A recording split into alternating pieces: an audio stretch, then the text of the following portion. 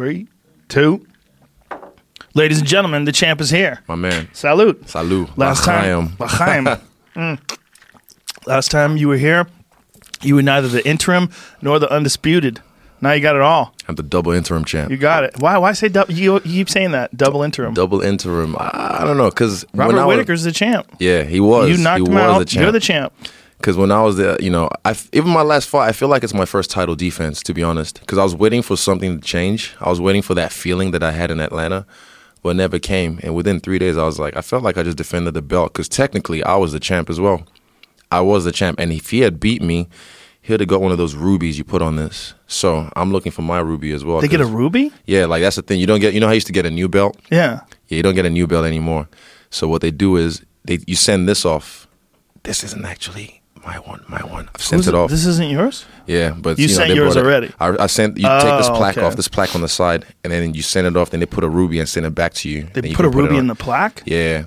So you collect like the Infinity Stones or whatever. Oh, yeah. So I got the Soul Stone. Shit. Oh. Yeah. Dude, I used to not like this belt. Now I like it better. It's grown. Yeah, it took me like maybe 2 days after everyone complained about it. Then I looked at it, and when I first saw it, I think it was at the PI, and I was like, you know what? I fuck with it. Yeah, I for a while I was like, the old one was better. And now I'm like, I don't think so anymore. I like this nostalgia. one. Nostalgia. Yeah, it gets you every time. This one's cleaner. Yeah. It's just like sharp. More legible. Yeah. The old one, it was cool. And I still like to, I could buy one on the website, hopefully. But those are light. Yeah, but just for like nostalgic purposes and just because, I've been a fan. I should have got one of those. I came at the end of it. Colby's still walking around with one. Man, don't get attached to these things, man. I flex with them for a little bit, because even my last, after Atlanta, my coach, he was kind of worried because I was going to Nigeria. I was going to all these shows. I got to like show it off, flex it. But he's my coach. So Eugene's like, man, don't think you're the champ yet. But I'm like, yeah, I'm the champ. But then there was a point when we moved gyms, and I just kind of, all right, put in this box with everything else. And then he kind of posted about it because he saw like, okay, the switch happened. Like it's game time now. So same thing. I'm doing my tour right now, victory tour, walk around, do all this shit. But then even being at the fights last weekend, I got FOMO. Because, after the fights, I see what's up, people talking about me, rah. So I'm like, man, I got to get back to the gym. So when I get back, I don't even look at this thing. That's interesting. So you're aware that you could get too into the moment. Yeah. You can get too wrapped up in the fact that you won the title and maybe slack off a little. 100%. Or maybe take yourself too seriously. Yeah. Because, a lot of people, this is their goal. They're like, I want to become the UFC champion. They get it done. And then what happens after in their next fight? They lose it. Or they lose track of what really matters. So some guys, like Kobe, for example, he's walking around with the belt. When Usman whips his ass, or if Usman whips his ass, then what's going to happen? You're going to walk around with that belt? How are you going to feel? Well, the Colby thing is interesting. And I don't know how much Colby wants people talking about this, but I'm gonna spill it as much as I can. Ooh. That's an act, man. That's a strong act 100%. That he put on when they were ready to cut him. They were ready to cut. You talk to that guy in real life, he's very respectful. Jeff's been around him. Jeff's been and said he's the nicest guy. He's a nice guy, man. He's playing a pro wrestling heel, and he's got the whole world worked up. It sells. It sells. And here's the thing, though. This is where it's interesting. It tricks people. Because he seems like a goof. He wears this stupid fucking cheap blue suit. He wears that MAGA hat. Does that smile. He's got the old belt. Yeah. You know it's not a legit belt, right? Yeah. But he did win the interim title, and they took it from him for no reason. It doesn't make any sense. So there's this thing about him where people somehow or another think, like, maybe he's illegitimate. Maybe he's not real. Then he fucks Robbie Lawler up. Yeah, he can work. And you go, oh, Jesus, this guy doesn't get tired. He could strike. His wrestling's on point. His fucking cardio's off the chart. Yeah. He's tough as nails. Yeah, I was impressed on the inside. He's legit. Especially when he put Robbie against the fence. He was right there, slipping and ripping. Oh, yeah. Some things, everyone has holes in their game. I have holes in my game. But he was really impressive. The way he was right there in his face against Robbie Lawler. He's not an elite striker in the sense of like he's a guy who will slip and then blast someone unconscious with one shot. He's a volume guy, and he's throwing 60%, 50, 60%, just on you. That's it, the Diaz style. Yep, never let you rest, let you rest. And Robbie in that fight, and Robbie's a fucking all-time great welterweight champion. I mean, he was a legit top of the food chain motherfucker, and he was looking for those openings that were never there. Yeah. He was always looking for Colby to slow down. Colby never slowed down. He was waiting. He would see him like just waiting, and he was just like buying his time, looking to explode. It's like, okay, fuck. Yep. All right, here it is. And there's ways to do that. Like I did it against Whittaker as well. you see it. Excuse me. I always got to burp. There's times when he'll like, I'll put a clip up of this. It's like a simple one, shifting, real simple, subtle thing. You just move 2-step, 1, 2. That's it. I could see it when he'll like bounce. All right, I'm ready to go. You shift, you disrupt the pattern. Okay, reset. About to attack, you know. Even Wonder Boy did it to Luke K the past weekend. You know, whenever he was bouncing, he's gonna bounce, and then Wonder Boy shifts.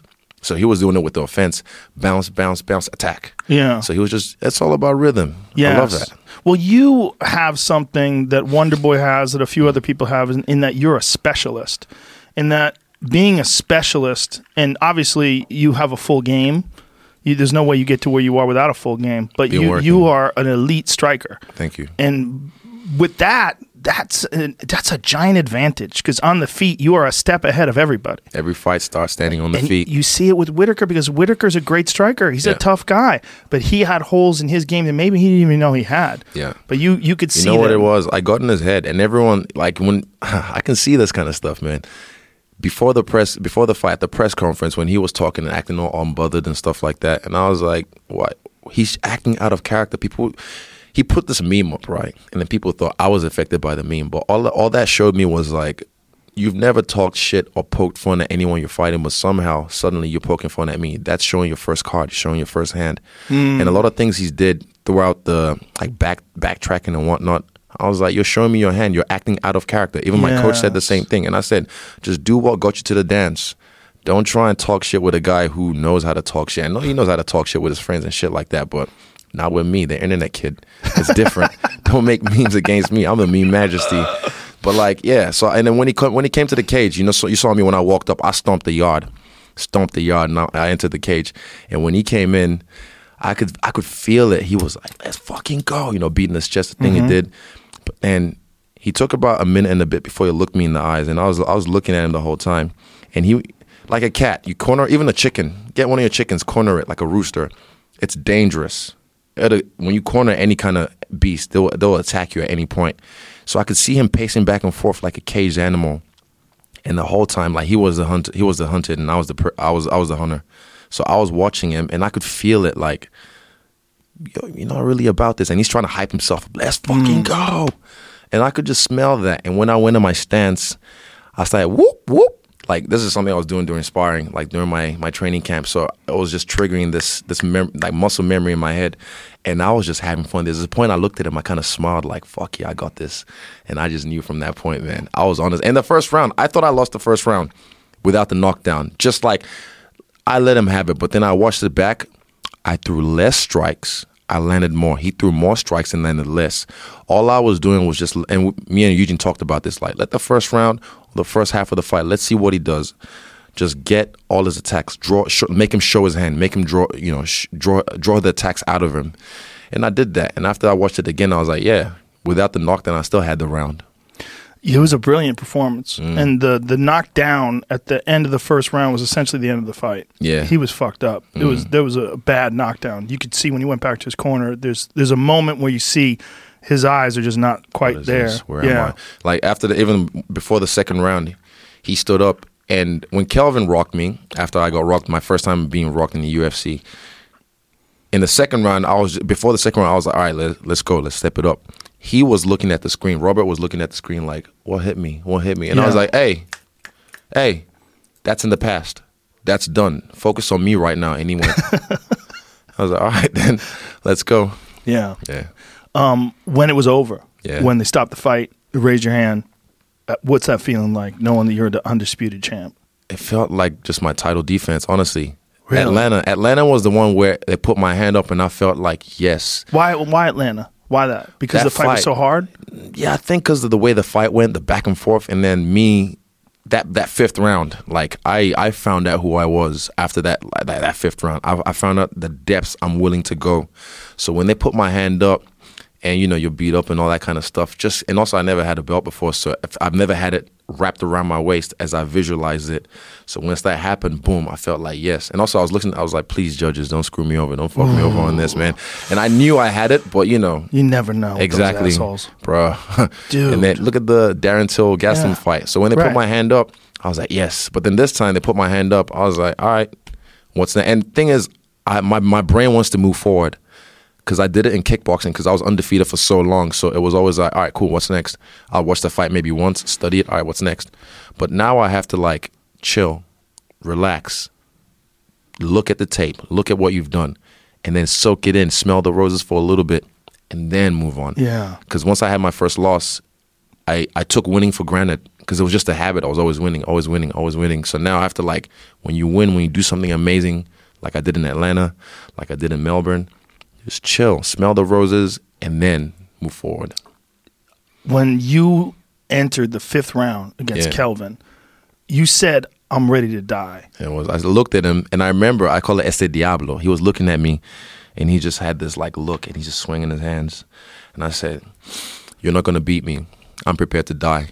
And I meant that, man. I swear to God on my life, I meant that. I'm even getting goosebumps. See that? I'm getting goosebumps too. Like I meant that shit because I was like, look, ooh. And I signed my death warrant right there. I was like, look, if this is how I die, this is how I die. But you see me, I was trying to get him. I was trying to kill him.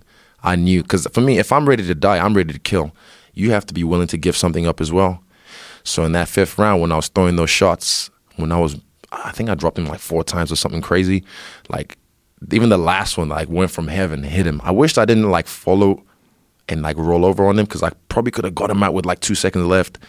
But I was trying to get him out of there, man. And it's sad to say, but I was ready. If he had taken it to me and if he had done that to me and I didn't wake up, so be it. Well, that was evident in the way you fought because you didn't, it was a close fight, but it looked like you were ahead on the judges, but you didn't take, any break at all. You threw yourself into the fire instead of being cautious, and I told that to Dana. Dana and I were talking about that fight, and he was talking about how hyped he is for Whitaker. They tried to get me to fly to Australia. I love you, bro, but I'm not doing that. Don't do it. Even me like right now, I've canceled a lot of my trips because also, my knee, but also just FOMO, being away from the gym, like you feel it after a while, especially at this level. Like after the fight, because you can see the target on your back, people smile in your face, Oh yeah, and then. Yeah, I know what's up. I'm not stupid. I've seen a lot of people in this game rise and fall 100% all the time. So I want to get back to doing what I do best. Dana and I have these conversations sometimes. We get hyped up and talk on the phone, and we were talking about that fight. And I said, do you know what he said? You literally said it. Yeah, I have it on my, there's a highlight I made by myself. And then I had it in the captions, and I was like, you're going to beat me. I'm ready to die. I'm prepared to die. I said it to Dana. That's some movie type shit, man. That is movie type shit, especially when you win. Yeah, 100%. And Dana just went, holy shit. Yeah. I said, dude, watch it. Just watch it again. He's saying it. I mouthed it. Yeah. With my big lip. That was a hell of a fight, man. That was a hell of a fight. Yeah, I don't want to have much like those. But you have to get that. Because after that fight, even like probably about 2 minutes after, I was like, I can go another 2 rounds. I felt it. I was like, this is like the 3rd wind. Wow. Like, oh, shit. And I'm not just saying this to like gas you up. I'm saying like, I was like, I can go another 2 rounds. And you can see it. Like, I felt fresh, man. That was my second 5-round fight. When I fought this time last year against, what's his name? On July last year, Brad Tavares.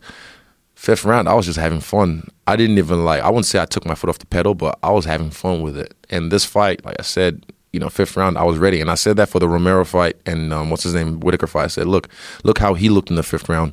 He's got gas. Don't get me wrong. He can crack. Same thing with Romero. But Romero and him, they don't have the same kind of spice as I do. When I'm in the trenches, when it's time to go, I can go because I do it in the gym every day. You wanted Romero for your next fight. I'm a charitable guy sometimes, man. I'm a charitable guy. He's coming off 3 out of 4 losses, 3 in a row. So I'm like, yeah, but all of those could have been his. Yeah, I know. But and also the people, the casuals, they think this is the guy. Well, I think Brunson was the guy. Then Gastelum was the guy. Yeah. And then Whitaker is the guy. So they think this is the guy to beat me. So I'm like, all right, this is my charity work for the year. Well, he's an interesting fight for anybody. Yeah, 100%. Because he's a freak athlete. That if you look up freak in the dictionary, you see a picture of Yoel Romero flying through the air, hitting Chris Weidman with a knee. Yeah. He's just a freak. I remember his first fight, I saw him. He did the same thing to this bald black guy, flying knee, boom, and just kind of starched him, just ran at him. But his level, this is what rises me to the occasion. This is what challenges me. Because a guy like that, like you say, he's a beast. Same thing with Robert. He's a beast. Yep. But there's levels to this. And if you can make that look easy, it just makes you look that like your status, legendary, GOAT, all that shit. That's what you want. Yeah. So you want to look nice, easy but this just against looks UL. good. You know what I'm saying? But it's all about the challenges. Taking out Robert Whittaker in the second round in his home country.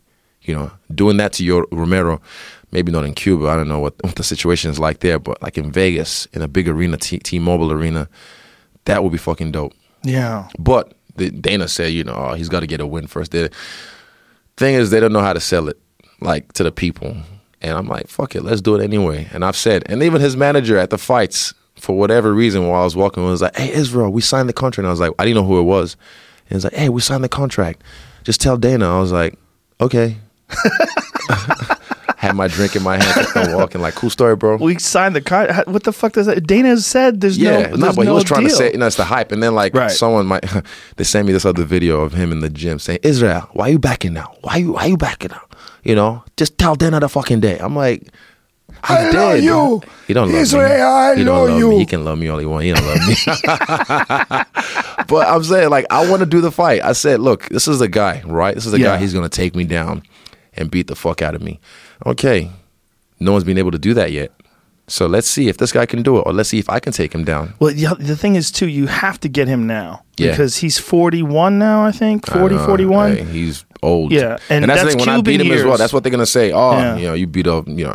He's still a beast. I keep telling people as well. When he fought Robert Whittaker, they didn't have that narrative. No. They didn't I think he beat Whittaker. I think the second time he beat Whittaker. Yeah, the second he dropped him, man. Yeah, he hurt him bad. Badly. And if you look at those 10-8 rules, you know, the new rules, he won. Yeah, I agree. If you look at, you judge it by the new judging system, he won. I thought he won, period. I just thought he won. Yeah. I mean, and Whittaker's a fucking animal, man. He hung in there with that guy blasting him on the chin, but he hurt him, and he hurt him bad several times. But the Paulo Costa fight... Oh, my guy. That's my guy. That's your boy. My favorite friend, Living La Vida Costa. Let's go. I felt like that fight was legit. Either one could have got that title. I think I agreed with it when Costa won. I said, okay, I could see that. But if they gave it to Romero, I would be like, well, I could see that too. You know, I think Costa won that fight. I'll give Costa, like I say, he just stole it. Just stole it. Yeah, I think that's the way to look at it. Also, the draw, when he dropped him in the first round, that really solidified it. And Romero was trying his best to come back, but just a step behind, in my eyes anyway. Yeah, but like you said, roll the dice sometimes. What the thing is shocking about Romero is how well he takes a shot. There's a picture of Costa kicking him in the head that I put on Instagram where it looks like his soul is leaving his body. Like his eyes are rolling back in his head. That shin is wrapping around his head. His whole head is distorted. I think it's the and traps. He didn't flinch. It's all those traps. Right? Yeah, it just holds his head in place, holds his brain in place. Like the stem just doesn't move. Well, you know, he had a pretty severe neck injury. If you look at the back of his neck, he's got a giant scar up his neck where he had his discs fused. Look at that picture. Damn. What in the fuck, dude? That sent his face into the fucking black hole of another universe. Shit. I mean, that is full impact. That's Even turn the hip on that. Yes, it's all in. Robert did one on him as well, but this is a lot cleaner, a lot nicer. God damn. I mean, he's taking giant shots. I think Brunson hit him with a high head kick as well, wrapped around the neck. Nothing. I think his neck is like one solid piece. Yeah. It just goes right. I don't know what the fuck they did in Cuba to his neck when they did that operation on it, but he's all fused up and he walk kind of stiff. Does he? You know, I've seen him around. He's especially when he's not cutting weight. Like he's tight. He's heavy boy. He's huge. But he can move for 43. Oh my he can God. move. He's real flexible. I've seen. Very flexible. I've seen him doing the splits when he was doing that dance on one clip. That Cuban Olympic program is no joke. Yeah. I mean, when he described it, he came on with Joey Diaz. And did you watch that one? I saw bits of it. Yeah, bits of it. It was amazing because Joey was translating from Cuban to English, and they were talking about the program. Like they just train them, and they put them in this situation where if you win, you get more food, and you get a better place to stay. And if you lose, you get 2 meals a day. If you lose, you get 3 meals a day if you win. And these guys they're competing against the best in the world. Yeah. And it's just every day is battle. You know, he's like, everybody I'm with wants to kill me. And you become a machine. You become a machine. It's just like, you know, and you see the dude. First of all, when you're sitting across from him, you're like, okay, with you, I know you're heavier than 185 pounds, but it's feasible. No. What do you like? What do you walk around at? Like 200? Right now, I guess 203. Yeah, that's feasible. Yoel looks like America, he's man. America, you got to realize, man. The food. Oh my God! Like I forget every time. You got to order small. Because you order nachos like large, they come in a platter. Yeah, people like to get fat over here. We like everything Luckily, big. Metabolism for me. You're lucky, yeah. We like everything big over here. Everything outrageous. Yeah, this is an outrageous country. Exhibit A. Yeah, Exhibit A, the blowtorch. Well, you were saying even drinks. They pour bigger drinks over here. Yeah, like I'm surprised. Like I think it's part of the culture as well. Like you order, you say a double, they're like, no, it comes in a double. I'm like, oh. Double, and then literally you have to ask for more Coke or more Fanta just or whatever. Water it down. Yeah, the ice helps though, man. Do you like New Zealand? You enjoy I love New Zealand, there? man. Like there was a time from I think it was going into the New Year's of 2011. I was driving down from Auckland to Wanganui, and I was just going through by myself in my old car, Chewy, rapping, singing, just having fun, and I was just looking at the landscape, and that was the moment I decided that this is where I'm going to stay. This is the country I'm going to live in, because I always had this idea that I'm going to go to Canada or America eventually, but also because my gym's over there, my team's over there, Eugene's over there, my family, I've made friends there, I've grown up there. It's my other country, you know. So I love it over there. I love the vibe as well. It's a beautiful. You haven't been yet? I haven't been. I want to go. I saw Chad Mendes went through and got a big red. Yeah, you go out there, you can catch something, man. Like that's like a 13-pointer I counted before.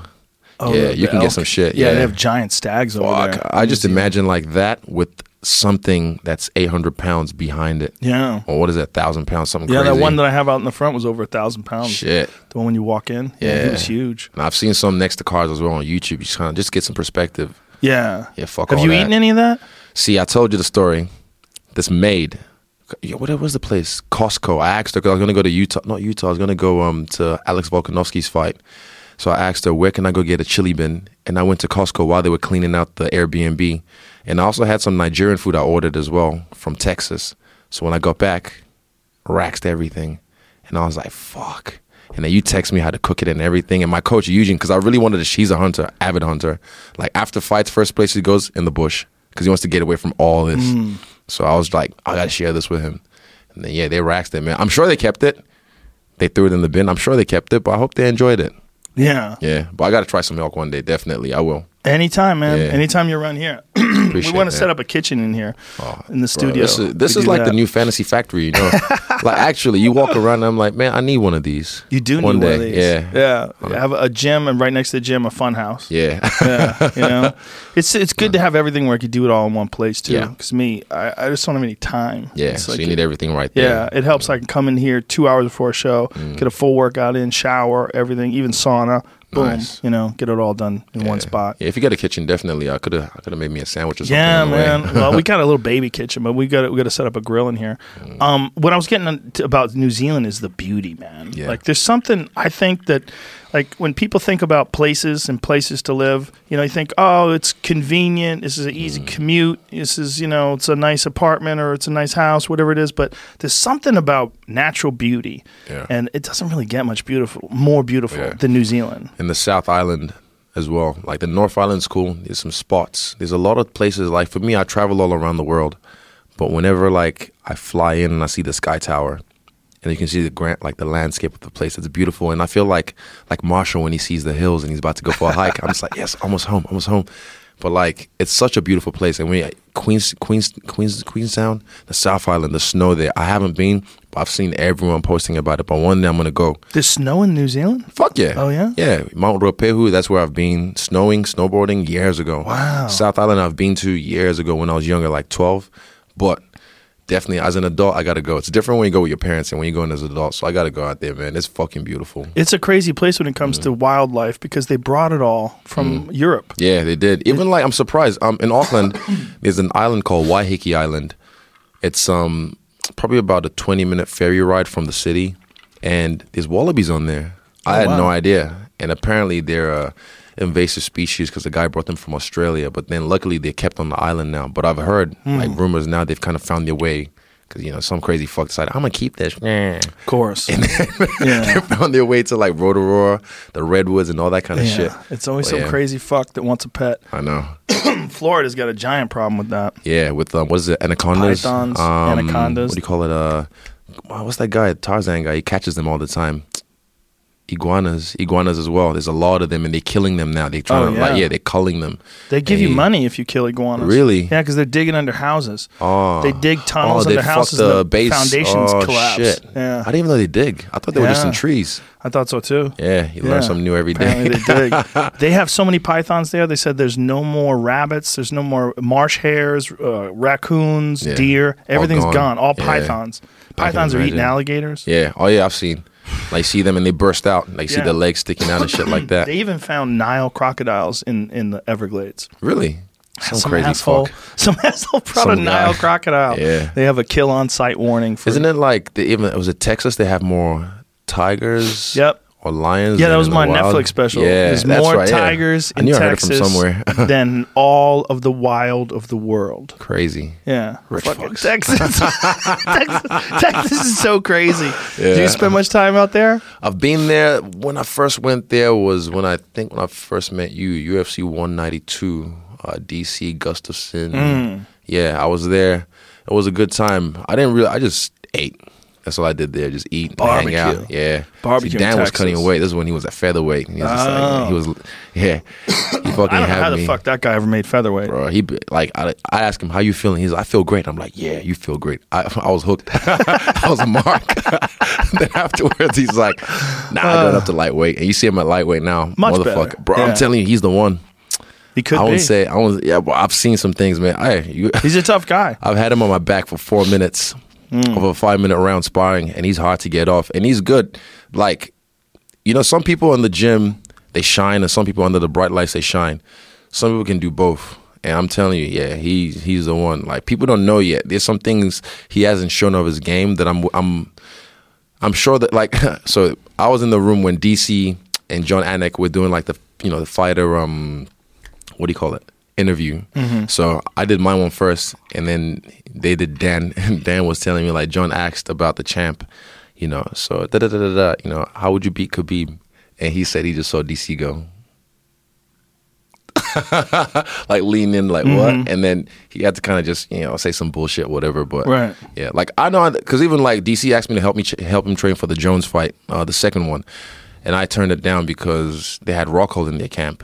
And I wasn't in the UFC at the time, but I knew I don't want to give them anything. Right. I don't want to give them anything. I don't want them to say, oh, he came to our camp like I did with Black Zillions. And then they say, oh, we see holes in this game, right, which is all bullshit. But yeah, you just don't want the chat. I don't want anything. I want nothing. I don't want to give them nothing. Yeah. Yeah, because I always knew this was coming. So I was like, okay, plan it, plot your way. Well, you and I talked on Instagram years 2014. ago. Yeah. Yeah. And we were talking, I was like, when am I going to see you, bro? Yeah. But hey, I said, give me my time. Let me work. Yeah. And I've been working, man. I've been working. Well, I pay attention. I pay attention to dudes who shine. Thank you, sir. Outside. I know guys who are coming. I know guys who are coming up. But I knew you had been thinking about MMA. And I'd been a fan of you as a kickboxer. Yeah. No, I've been working about it. Well, I'm always fascinated by elite specialists that make their way into MMA because I'm always like, well, how's this going to translate? I think that it seems harder. It seems harder for a lot of grapplers who don't have a background in striking. I mean, I think grappling can be the most important thing in MMA because if you can't stop a guy from taking you down, you're going to lose. But you have to start every fight on your feet. And when you see a guy who doesn't have good striking fight a guy who has elite striking, like a good example this past weekend was Kevin Lee versus Gregor Gillespie. Yeah. Gregor Gillespie is a fucking fantastic wrestler, elite wrestler, and Kevin Lee's a better striker. And you see that every fight, and Kevin Lee has a wrestling background too, so it's no picnic taking that guy down. But you see when a guy's a better striker, has more weapons, and then Gregor gets high kicked. It's a different kind of feel. And also one thing Eugene and Andre, my wrestling coach, that alluded to is people forget the takedowns, the wrestling starts way before the clinch. Starts way before you get taken down or way before you engage. It's all about positioning, foot positioning. It's all about distance control. So once you have that and you understand the principles of that, your wrestling becomes easy. Like I don't know if it's the highest takedown defense percentage in the UFC's middleweight division. Good. It's high, but... And the only time was in my second fight when the guy in the third round, I didn't break the grip and he sucked my leg in immediately after. Because I normally room with Andre. He just kind of told me what to do. I was like, okay. Ever since that, in training, no one ever gets that on me, or rarely. Rarely gets that on me. So I'm always improving, man. Like I said, even right now, FOMO, I feel like fear of missing out because I see everyone training at the gym. FOMO. Oh, fear of missing out. That's it's an acronym. Yeah, that's what the kids are saying. I know the kids say it, but I never bothered looking at what it means. It's fear of missing out. So like I see like on the group chat what the team's doing, and I see them working the 10 a.m. squad. Shout out to the 10 a.m. squad. Where they at? And you start feeling it? Like, I got to get back there. Yeah, 100%. And especially like just the young guys coming up, you know. I see it, and I'm not stupid, man. I know the target's on my back. It's easy to get this, but it's hard to keep it. So, I want to make sure I want to do what Demetrius did. I want to do what Silva did, you know. I want to be one of those guys who just racks it up, get all the infinity stones. All the gems. Now, what happens if they overrun the outside of this thing with gems? Give me a new belt. Give me a new belt? Yeah, they used to give you a new belt every time. I know. I'll stop putting these ones, all the gems on these bits. Guys like Stipe has a shitload of belts. Yeah, like, it would have been cool. I was looking forward to that. Time? I might. I'm sure I can buy some of them. You know, like talk to somebody. Yeah. It's what'd you think about the BMF belt? Yeah, it's a touchy subject, right? I felt like I like the idea. You know, the fact that Nate Diaz, you know, he ain't no West Coast gangster. You know, and then you know, from Miami. You know, whatever. They should have kept that between them. The company didn't have to get involved. They didn't have to get involved to like try and solidify this. But what it was they needed a title for the MSG card because Colby and Usman and whatnot shit happened. But look at this. Miesha Tate versus Holly Holm was the co-main event as a title fight for Diaz. McGregor won. Right. So that fight itself would have been fine without the belt, without the Rock, without all that kind of stuff. But it happened. And it's cool. What's going to happen now? Is he going to defend it? Because even the ego in me is like, what are you doing? What are you doing, Masvidal? But like, I mean, there's no point. Because are they going to defend the belt? Are they going to? I don't know. Yeah. Well, I feel like Masvidal's championship caliber. I might put some fucking spinners on this now and then do like John Cena and call this the freestyle belt. You know? Like, yeah. I see what you're saying, but I feel like Masvidal is world championship. Fuck yeah, 100%. 100%. I've been a fan of that guy since way back. Me too. And everyone's just finding out now. All these guys, you know, Street Jesus. I'm like, well, I'm not a hipster. Like, I knew him before he was cool, man. You know, I don't want to be that guy. But I like his resurrection. I like the fact that he rebranded himself because you have to do that. I see it in movies. I see actors do it, entertainment. You rebrand yourself, new package, and then boom. And also, do you know what happened with him? He said he went away. He did this reality show in South America. I haven't watched it, but he said he went away and had time to himself. Smart man. Yeah. Well, what happened was he was on this reality show, and Dan Lambert said it was terrible experience. He's by himself all day, no phone. He had to go into the village to get food. There's no fucking food. Like, where was the island? I forget. Somewhere in South America. Okay. But the experience was several months, and it was a disaster. And he didn't like it at all. And then it forced him to think about where he's at, where he could be.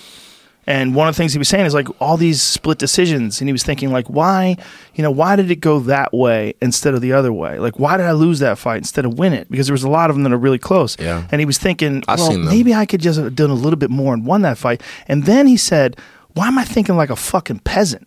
He goes, why didn't I just knock that motherfucker out? And so that shift in his mentality changed. And then all of a sudden he murks Donald Cerrone, murks Darren Till, murks Ben Askren, beats the fuck out of Nate Diaz. Like, he's a different person now. And now he's what he could have been. Yeah. He is potential realized. Like, he's like a rebirth. He's at 100%. He's at 100% right now. Like, I'm liking what he's doing, man. You get in the cage with that guy. He's even thinking about boxing with Canelo. Yes. My man crazy. Yes. It was interesting. Fucking cajones, man. Cajones. He's got them all. I mean, his thought is like, hey, man, I can do more than Conor McGregor did, and I'm not going to fade. Yeah. Yeah. You know? No, you can. And I think, because I watched the fight again, it's different when you watch it live. When I was watching it live, I saw Diaz coming back, and he was in the third round, and I was swinging towards Diaz like, oh, maybe he won that round. But I watched it back, and I'm like, nah, he had all three. Yeah, he had all and three. Diaz was, like I said, he was coming back, but on the scorecards, yeah, I think he already had it. In a couple of those rounds, you could make an argument for 10-8s. I mean, he beat the fuck out of Diaz in that first round. I think he hit him in the gut, and Diaz, tactical move, vent move, just dropped down. Dropped down. So he's like, all right, come in my guard, because he probably got hurt to the body. Yeah. I heard one of them. It was 100%, nasty, man. 100%. That right body kick. Pah! It slipped because Diaz tried to block it, and he just went right underneath. Yep. And the thing I hate as well in sparring is when you kick the elbow. You ever tried that? Sucks. Yeah, I broke my foot doing that. Everybody has. Yeah. Fuck my foot. I cracked it doing that as well. The tip of the elbow is so hard, and the top of your foot is so soft. It takes a real skill. Like Darren Till has it as well, where they can sneak it underneath. It's a different angle. Eugene taught me how to do it, so...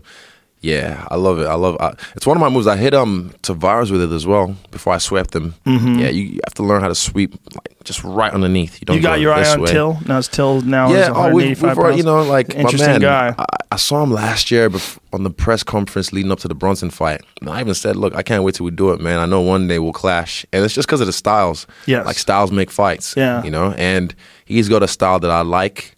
Very basic, but when I say basic, I don't mean that with disrespect. Negative, right. I say he's got strong basics. He's a southpaw. He's a nice straight left, nice body kick, curves the left. He knows how to change it up, and on the clinch as well when he gets close. I like what he did with Gastelum. Yeah, he played the distance game well. I learned it in the third round. I kind of learned it in the fight, but Gastelum was doing something to get close. What happened in the third round? In the third round, I knew where his. Like right after the fight, me and Eugene watched the fight. We're like, "Fuck, that's what he did. That's how we got so close." And we knew already, but it was hard to call it in the fight because we were too focused on other things. But I think automatically through muscle memory, I was able to take that distance away from him in the fight from the third round. But for the first round and some of the second round, he was able to use. It's a little hop step. Everyone knows it now. It's a little hop step. He'd jab me, put it in my face. It's like a little doof. So you're calculating his movement. Yeah, I'm not doing it this way. I'm doing it internally. It's muscle memory. Yeah, right. Memory. It's your memory of fights and sparring and knowing what you can do versus knowing what you see him doing. Yeah. And just like, it's like a dance. So he comes this way. That's super hard to explain to people. They don't understand. While you look at a guy and you're like, listen to me, that guy's going to fuck that guy up. And people go, what are you talking about? I'm like, listen to me, that guy's going to, like when Anderson Silva first fought Chris Lieben, I remember the odds were like real close. And I pulled a friend of mine aside. I said, bet the house. Bet the house on Anderson. He goes, are you serious? I go, bet the house. I go, bet the house. Yeah. I go, this guy's an assassin. This is a different thing. You're seeing a different thing. I'm telling you. This is one of the rare, the fucking sky has to fall for him to lose. No one knew. That's the thing. No one knew who he was until that happened. But I'd watch all those Cage Warriors fight when he was standing in front of Jorge Rivera and letting him punch him in the face. He's just rolling with it, man. Just rolling with it. He did it to me as well. People don't understand this. Like, and they said, fucking casuals. They said, I like it. And a lot of experts as well have casual brains because they're like, Israel has no knockout power because he hit Anderson Silva in the face clean. I'm like, you don't understand this. Anderson is playing the game where me and him are playing this game. So when I hit him, I didn't hit him clean. I'm not trying to hit him where he is. I'm trying to hit him where he's going to be. But then he knows that as well. So he'd anticipate that and then pause. The distance is just right, so it just nicks him. There's a time I kicked him in the face and I slowed it down on my Instagram. It just went and just like my toe, literally. You see my toes, they're ugly as fuck. Like it just nicked the top lip. And I went, here's gloves, because I felt it. I felt my toe nick, and he goes, and we're playing this game. But like literally, I was trying to hit him where he's going to be. But then he'd pause, and then the punch would just, so it looked cool. It looked like, but I was like, I didn't hit him clean. Right. We're playing this game, and people don't understand. People who've never fought, they don't understand that game you're playing. Yeah, it was beautiful, man. I love that fight. And people I love that fight too. It was boring. I was like, fuck, that was iconic, man. I wish he had left after that fight, man, because I wanted to be the one. The people are silly. People are silly. That was a great fight. Yeah. But it's just people that don't have an appreciation for movement and like what it takes. What it takes. Most people don't know shit about MMA. No, most people don't know shit about everything. Exactly. Yeah, I mean, there's a lot of people out there that are experts, air quotes, that don't know shit about what they're talking about. Yeah. The thing about Anderson and you is, goddamn, I would have loved to see that fight when Anderson was 10 years younger and you are at where you're at right now. I'll tell you how it goes. How's it go? Same way it went. You know why? Why? He's never had someone do to him what he's done to people. Because what I was doing to him, making him jump, making him do, whenever he did this, that's all fugazi. That's all you made me faint. Do you know what fugazi is? I've used it a few times. Yeah. What does it mean? Do you know what it means? No. It's an interesting term. It was there was a limousine company in New York, and they started writing bad checks. And so those checks became fugazi checks. It's fake. So when Is that Italian? Yeah. It was a limousine company called Fugazi Limousines. And so it's not a real word. No, well it is. It became an Italian expression. Word? Oh, I see. It just became an expression. Fugazi. Like yeah. So this company started writing bad checks. So anytime that something's fake, it's Fugazi. Oh. Yeah. Learn something new every day, like FOMO. Yeah. No, but like, so whenever I'd like feint him or make him jump or make him react, you know, like, I got you, he'd be like, right. Trapping hands, Kung Fu, 52 blocks. Right. Like, but it was no. Well, he went through his career fighting really good fighters, great fighters, but never an elite kickboxer. Yeah. Never an elite world-class kickboxer, like a world championship caliber fighter like yourself. Not a kickboxer, but definitely some, like you said, good fighters. But all the guys that he beat of that era, they couldn't last in this era. It's a different time now. The game has changed. The game keeps evolving. And it like, how do I say it? It's no disrespect, but it's just, it's if you had me in my prime right now, well, I'm not even in my prime, kind of in it. How old are you now? 27? Do you 30? I know, I try. You look good. I think you said likewise. But yeah, it's just pretty much the game of inches, a game of fake, a game of gotcha. Right. And I do that better than him. Yeah. I feel that. And dude, this is the guy I've loved and I've, fucking gagged and jizz about him the whole fucking career. Like he's the fucking, I use wrong words. Pause. Play. Fast forward.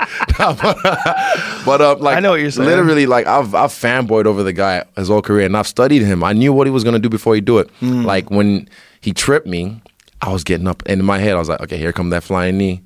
And then whoop, I did, like literally I pressed eject. I was like, get the fuck out of Dodge straight away. Like, honestly, I was like, I'm not. And then he just huffed the case. Like at one point, even I hit him in the tummy. Oh no, I hit him in the tummy, and he touched me in the tummy, and I was like, he goes, let me try. I was like, no. People didn't catch that. Or even when at one point as well, when he put his hands down, and not like we were playing that game, and just went, I went, stop doing that. I threw my hands up. I was like, stop doing that. There's no one on this fucking planet, if you put your hands down and chin up, that I'll tell you stop doing that. But no, hands down, chin up, keep doing that. But for whatever reason, I said stop doing that. And I don't know why I said that. That's a question I have to answer like after I retire and see. Because people are like, oh, did you hold back on Anderson? I'm like, fuck no. I rocked him in the first round. And if I had deadened him, I was trying to win. But yeah. I still have love for the guy, and I respect the guy. He might not feel the same, but he's a guy that does. I think he does. And he told me he let me know what to do. He told me, like I said, don't lose focus, and that's why even right now, like I said, FOMO. I'm like, all this shit is cool. This victory tour, parading this shit around, it's nice, but I want to work. Yeah, that's the attitude that makes champions. 100%, man. Was it weird being across the cage from him, knowing him like only one moment? There was one moment.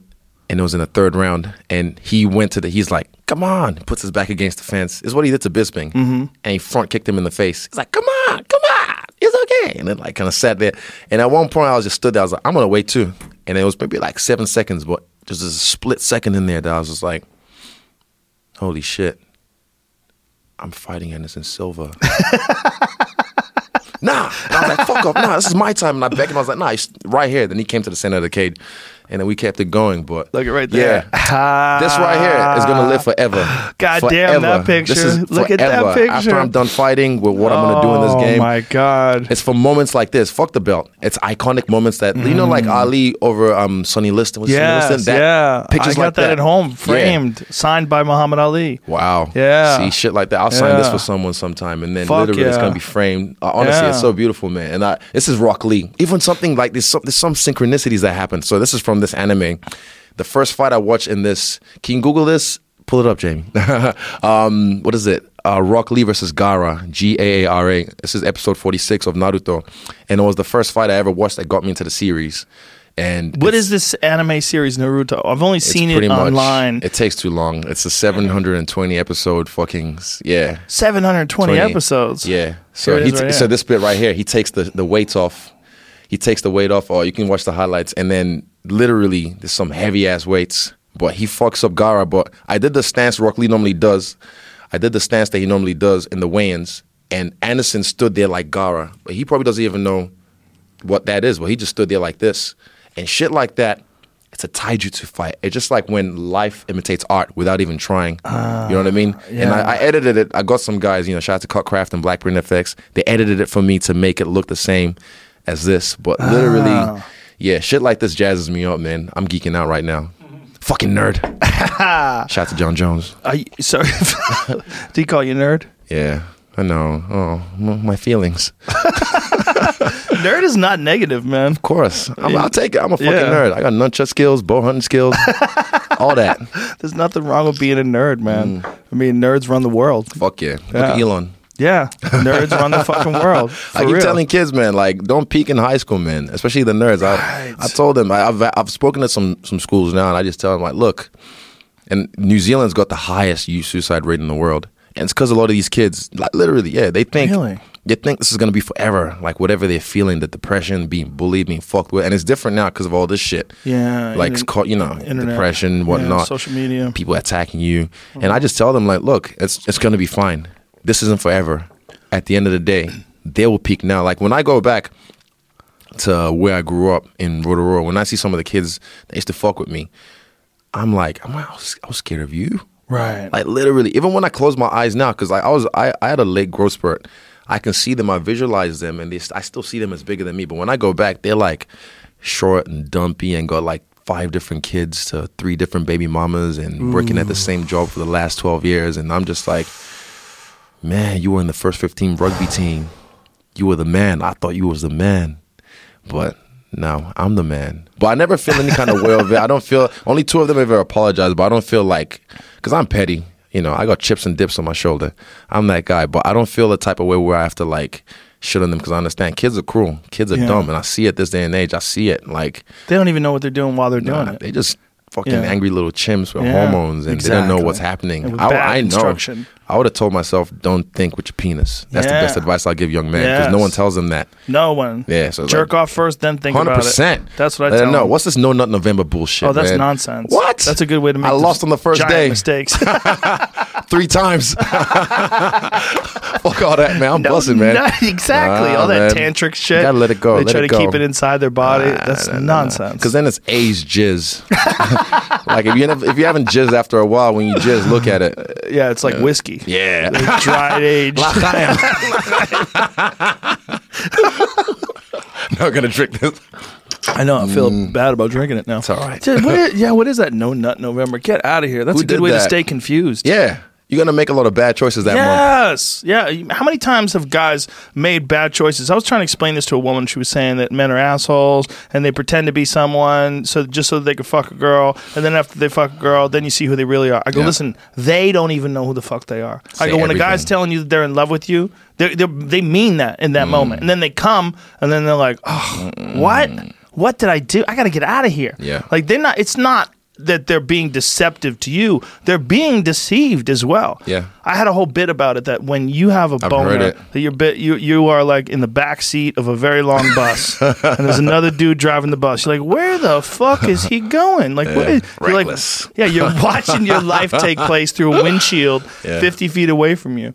That's what it's like for men. Don't do it, man. Yeah, if you you jerk off first and you go out with a girl, if you really enjoy her company, that's nut November. Yeah. Wait, who won this thing, by the way? The Sober October. We didn't have a championship this year.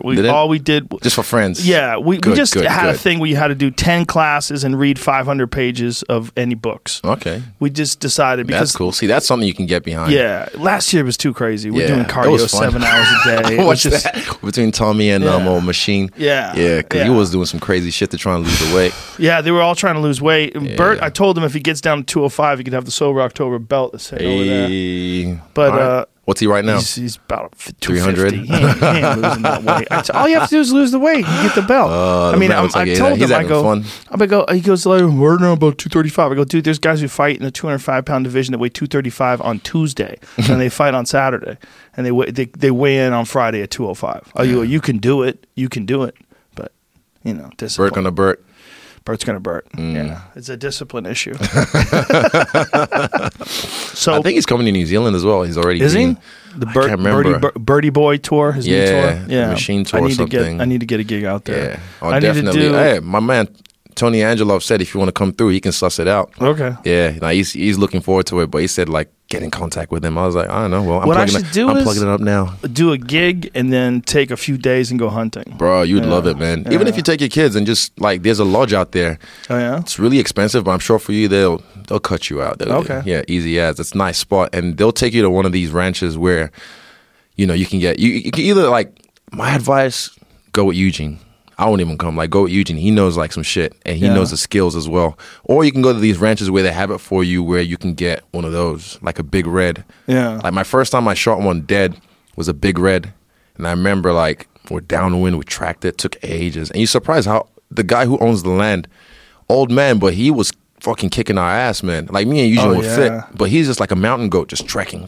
They get used to hiking. It's nothing to do them. It every day. Yeah. And then I get there, and then we like. Takes about maybe 10 minutes because they're all there in the herd feasting, and then we like flanked it properly. We're not, was it downwind? We're upwind away from it. That's the one. You don't want them to smell it. You want to be downwind, so downwind. The wind is coming to you. Yeah, so they can't smell us. Yeah. And then I remember like hit it, boom, right there. You hit it with a rifle? Yeah, rifle. Yeah, I don't know how to use a bow yet. Yeah, but then Cameron said Cameron said he wanted to hook me up. Yeah, he said, "But I'll wait in time, anytime. You know, I want to fight first. I want to get this done." That. Oh man! But then she dropped right there and dead. And then I went up there, and me and my boy Rod as well, my tattooist, he shows me how to like section it up, and then there's a slinky in there. Like we call that the baby. So you take that out. Slinky. Yeah, it's like the baby the infant that's in there. Oh, you've shot a female. Yeah, female. Yeah, so she dropped there, right? Like literally. Yeah, right there. I think they call it a slinky because of the way it moves. I'm assuming so. Oh, Jesus. Yeah, so you dispose of that because the pig is gonna eat it. It's gonna go back to the earth, all that kind of stuff. And that was the first day, and that was my big red. And the next day, we're on the fucking, what do you call it, the ATV, and then out of nowhere we see two fallows, the smaller ones, and they're up on the ridge. And then my coach Doug Vine, he's a K1 champion as well from Vegas, why not? And then I shot it. And I didn't hit this one as clean. So then, like, we have to trek all the way up, torn, like, you know, all this kind of shit. You know, what do you call them? Sting a needle. Yeah, fucking annoying. And then get up to it and you see it trying to, like, the vegan's going to hate me for this. But then I was like, oh, shit, okay. And then... You had to finish it off. Yeah, I have to, you know, do the right thing. So I get the rifle, right? And I'm there. I'm looking at it. And then I'm looking through the scope. And then Doug's like, this is after about 30 seconds. You all right? I was like, yeah, hold up. Just have to. I was like, you're not scared, are you? I'm like, nah. But then I realized the shit's fucking 2 feet in front of me. I'm using the scope. Oh, you couldn't see it? Oh, yeah. Yeah. And that was it. She was done. You couldn't find it in the scope. And then, Scopes are weird. If you get too close, you're all fucked up. It was just like a brain fart moment because I was just used to using the scope. So I'm like, why the fuck are you using the scope when the thing's right there in front of you? So I just hit it. Boom, point blank. Dead. I had to do the same thing with the first deer I shot. Stop suffering. Yeah. But then one thing I really enjoyed was afterwards when you have to section it right there. And this is the thing, man. If you can't, my personal philosophy is if you can't hunt, if you can't kill what you eat, don't eat meat. Don't touch it because you don't understand where it comes from. And eventually one day, kind of like what you have now, you have your own operation. I want to have my own operation. I want to have my own like land, my own property where I can just like bang, bang, bang. Yeah. Freezer, stock it up. Right. Pigs. Organic stab. meat. Yeah. And it's different, man. It's a lot different, especially when you have to section it yourself. The fallow I sectioned myself. The big one I gave to my butcher friend to make like garlic sausages and salami, all that kind of stuff. It's beautiful. And then, Rod taught me how to section the, you know, you use your hands wet. You put it through the skin and it acts like a knife. And it's separate the soft tissue. It's actually a good technique. And it was fun, but it's been about 2 years now since I've been back in the bush because, you know, I've been busy. The nutrition, though, is so much stronger. It's so good for athletes, for someone like yourself. My God, that fallow deer and stag, that nutrition is as good as it gets. Wild animals. No, and I think it was before the Brunson fight because, long story, but like after my debut, I'll go back to this, but like pretty much the Brunson fight before it was when I realized how you eat affects how you think and how you feel, your mental health. Oh, sure. Because before the fight, before I started cutting weight, I was eating like shit. Like literally just because, you know, I cut weight easy. So I'm just eating everything, whatnot. And then throughout that camp, I was getting like, I hurt myself as well. Remember, I mentioned at the post-fight press conference, and then I had to take a whole week off training. This is like 5 weeks out. And I had to make the call like, fuck, we're going to pull from this fight so we don't leave it too late so they can find a replacement, or take a whole week off, come back Monday, and then see how we feel. And then doing that, I ate right, I ate proper. You know, I was a little bit like depressed and shit like that because of the way I was eating already. But that week transitioned everything, just because of the way I was eating and the way I looked after my body. And then when I got back to camp, boom.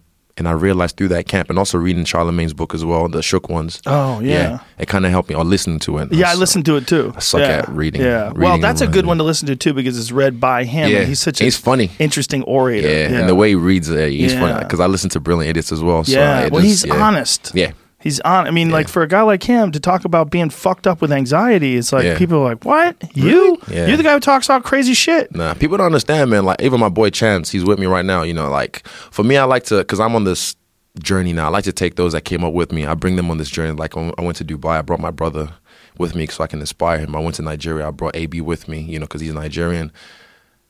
I told him after this trip, like, be careful, because you're going to, you know, holiday blues. You know, like when you come back from a holiday, you feel like, oh, and everyone, all these Instagram hosts post, take me back, you know, with their bikini shots and whatnot. I told him, like, when you get back home, you're going to feel it. And I know, because I've experienced it as well. After my UFC debut, I literally, my after party was 3 hours of just, hi, nice to meet you. Hi. At one point, I literally went to go hide somewhere, and some guy found me. He's like, bro, you all right? What are you doing? I'm like, I'm good. I'm just chilling. I'm just taking 5 minutes alone. It's like, oh, yeah. It's like, nah, yeah, I understand, eh? And just sat next to me. I'm just like, fuck. You didn't get Alone means you not exactly. being here, motherfucker. And then after I got home, like, you know, got a bonus, got a nice check from the UFC, and then got depressed. And I'm just like, what the fuck? Yeah, like, I'm home alone with my own thoughts, and I was like, what the fuck? I didn't get that. I didn't understand this. So even just because of everything that was happening, I started seeing a therapist straight away, just because I felt like no one teaches you how to be famous. There's no fucking book about this. And I've seen a lot of people, athletes, movies, singers, rappers, rise and fall. And I'm not going to be one of those people. Good for you. John Jones. But, but then I went to a therapist from February to October, just to kind of like learn some tools to help me with this. And then so after my first fight, it happened. My second fight, it happened. My third fight, Brad Tavares fight, main event, fucking all the stimulus. It's like coffee. You drink coffee, and then you get all the stimulus, you're hyped, and then you come off it, you crash. Yeah. I equate it to the same thing. And then those tools that I got from my therapist really helped me just kind of like navigate back. So New York was the first fight I got back to my house, and I was just like, right, boom. I know how to attack this. I know what's going to happen. And I was anticipating, because beforehand, I didn't anticipate the hype that was going to happen, the wave after the fight. Like, after this fight, I already know what's happened. Like, I knew it was going to be like more than everything I've done in the UFC already. So I braced for it, and I prepared myself, and I had the right people and the right tools to help me ease back into my regular routine. So I went back home, and it was just easy. What was the feeling of depression? Because obviously you had this spectacular result. You won. Yeah. And then, but what was it? What was the feeling? Like, what was bothering you? If I think about it, my debut, when I got back home, sit down, it was just like, I don't know. And trust me, I love fucking the perks. Fuck fame. I don't like being famous, but I love the perks. A lot of perks. But like, when you get back home and that's why I like hanging out with my dogs and my cat, because they don't say anything. I can just be. I can just exist with them. I don't have to entertain them. I don't have to talk. Right. You know? Contrary to popular belief, I'm not always extroverted. I'm a cuss baby. I'm a crab lion. Cancer Leo. A crab lion? Oh. Cancer and a Leo, yeah. But like, I can go, you know, both ways, you know, hard, soft, like a semi-chop. But, you know. Semi-chop. But like, yeah, so I can, when I'm home by myself, I'm just very reserved. I like to be with my own thoughts. I like to be in my own space. Kind of like what Jorge had to do in Panama or wherever he was. Yeah. And the feeling was just not, it's almost, I've heard of imposter syndrome. I'm not sure if I'm saying it, if I'm using it right, but I don't know. I don't want to say that's what I had. But like, you almost feel like you don't belong. Yeah, like I don't belong. I don't deserve this. I think everybody has that. Yeah. So I had to go through that for my first fight, my second fight, my third fight. And like I said, it wasn't until the Brunson fight I just decided, fuck it, own it. Because in New York, there's this clip on YouTube of this guy. He's walking around Times Square, normal, just chilling. No one pays attention to him. And then he comes back at nighttime, and then he's hired like security, camera crew. He dresses the part, and he's walking around Triumph Square. He's just a regular dude, like a YouTube content creator. And then everyone's done to like, who's this? Who's this guy? Oh, can I take a photo? Yeah, cool. Take a photo. Yeah, cool. And then like the camera guy goes up to random people and goes like, so how do you know? His name's Brian. How do you know Brian? How do you? And they're like, I saw him in Spider-Man. You know, yeah, I think it was pretty good. You know, and then like so the guy will go to another guy. You know, so what do you think about his last album? And be like, I mean, I didn't hear the whole thing, but I heard a single on the radio, and people just lying through their teeth.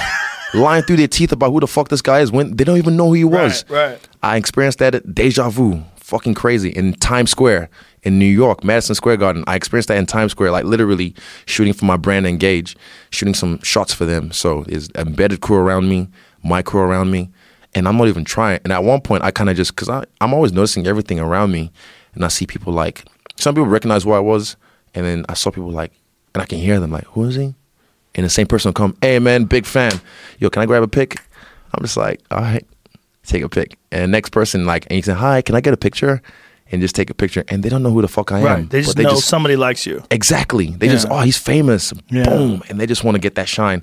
So shit like that kind of humbles you and lets you know. You can get caught up in all that shit, man. Yeah. I talk about hype a lot, and I'm like, fuck it. Just own it. New York was when I decided, like, I'm not going to feel like I don't belong. Just own it. This is my life now. Well, I think what you're doing is you're taking the mentality of a high-level striker and you're applying it to fame because you don't want to get caught in traps.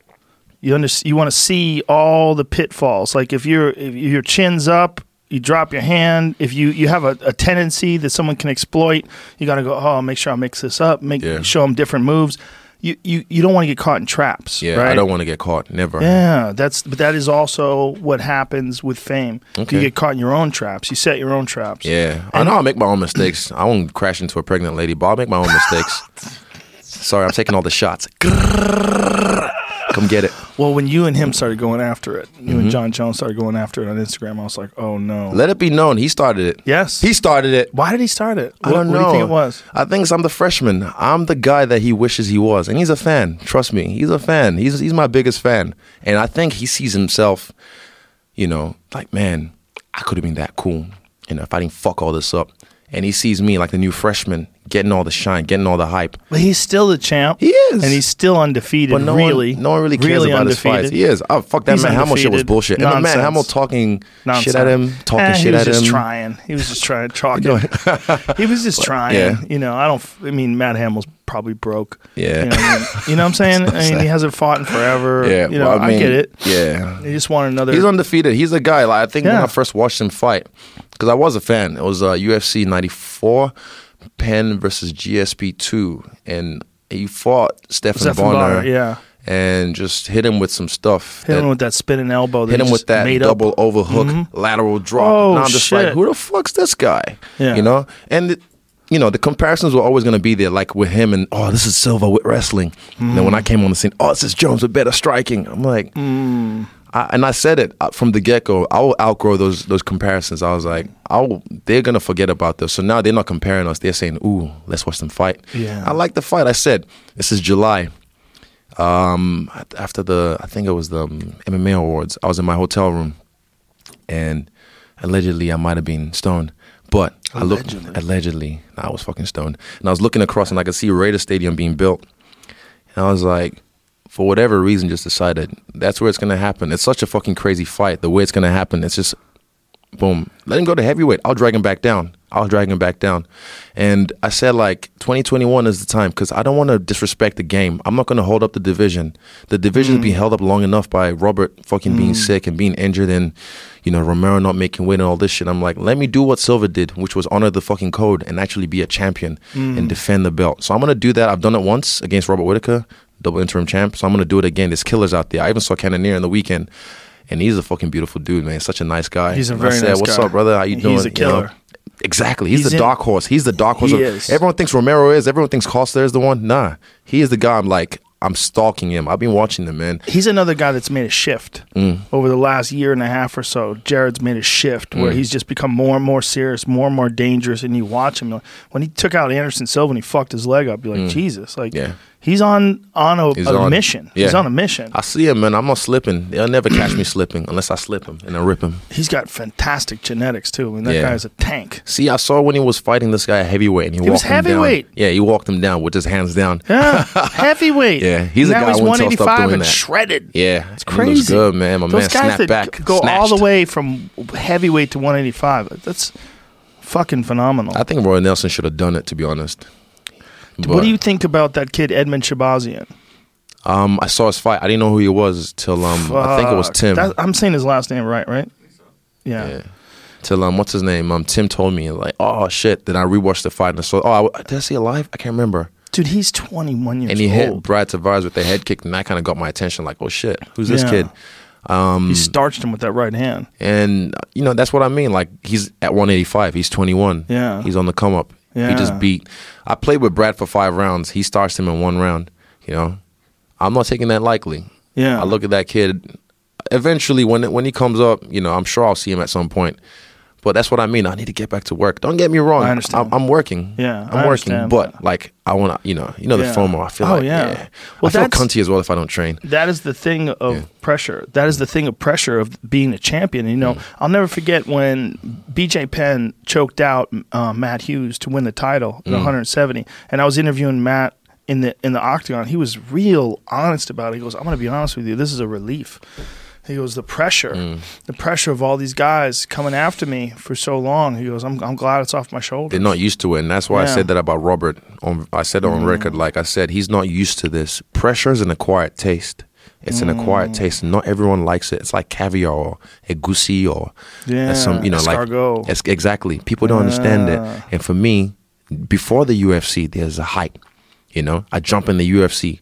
Do my work, hype all the way through. Yeah. And I said, I've been chopping this pressure for breakfast, lunch, and dinner. It's easy to me. The guy's been away the whole time I've been running through the fucking division. The time I've been staking my claim as a fucking champ. And he's not used to this pressure. And your comeback fight, you want to come up in the biggest show against me? I wouldn't even, if I was a coach, 16 months is too long to put a guy against me. And I said, he's not going to be used to it. And he said, I don't care. This Israel fella is not as good as he thinks he is. I was like, all right, watch this. Well, the thing about the UFC is you don't get tune-up fights. Nah.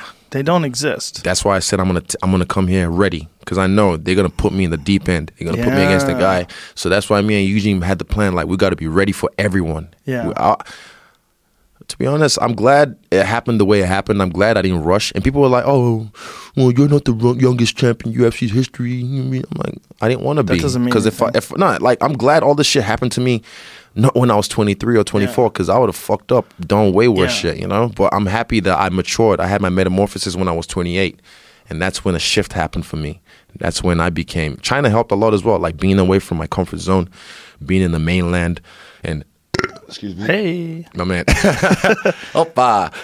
Like, China helped me get ready for all this, because being a big black man in the mainland, they don't really see people like us all the time. Fighting in my first stadium show in China in front of 40,000 people, being mobbed in China, all that stuff, I just used it as reps. I was like, okay, this is all preparing me for this. This is all preparing me for the big time. So when this time comes, I got to be ready and I got to roll out. Do you have a very wise way of looking at the future? And I think that's what led you to getting therapy when you started feeling a little weird after your first fight. I mean, that's very intelligent to seek help, to try to figure out, okay, there's got to be a good way to handle this, and I need tools. Yeah, and there's a stigma around it as well. Even when I mentioned it, I think I put it after, I put my on my Instagram story after my win against Robert Whittaker. I went to a therapist that Monday. The session was supposed to last maybe an hour and a half. We finished in 30 minutes because I saw her 2 weeks beforehand, the week of the fight, and then I saw her after the fight, and literally was like, cool, I think we got what we needed. All right, I'll see you if I need you again. But then people were like, oh, so brave, you come out and, for people with mental illness, and oh my God, hashtag. And I'm like, I'm not, is it not everyone is mentally ill, but everyone has to look after their mental health. Because if you don't, then you will get sick. Just like your physical health. If you don't look after, if I start eating shit, drinking all day, I'll get physically sick. So if you don't look after your mental health, then you're going to get mentally ill. 100%. Then they're going to put you in a straitjacket. Yes. Then all that, you don't want that. So for me, I just have to look after myself. I don't want to end up like 2007 Britney, shaving your head. Yeah, all crazy with the umbrella. You look good with your head shaved, though. I think she looked all right. I would have smashed. But that's also, I would have as well. But that's a thing where you're dealing with a young person. And when you said about that you're not the youngest ever champ, I don't think it's good. I don't think it's good to have that kind of unqualified success at not unqualified, meaning you don't deserve it, but unprecedented. At a young age like that. Mike Tyson.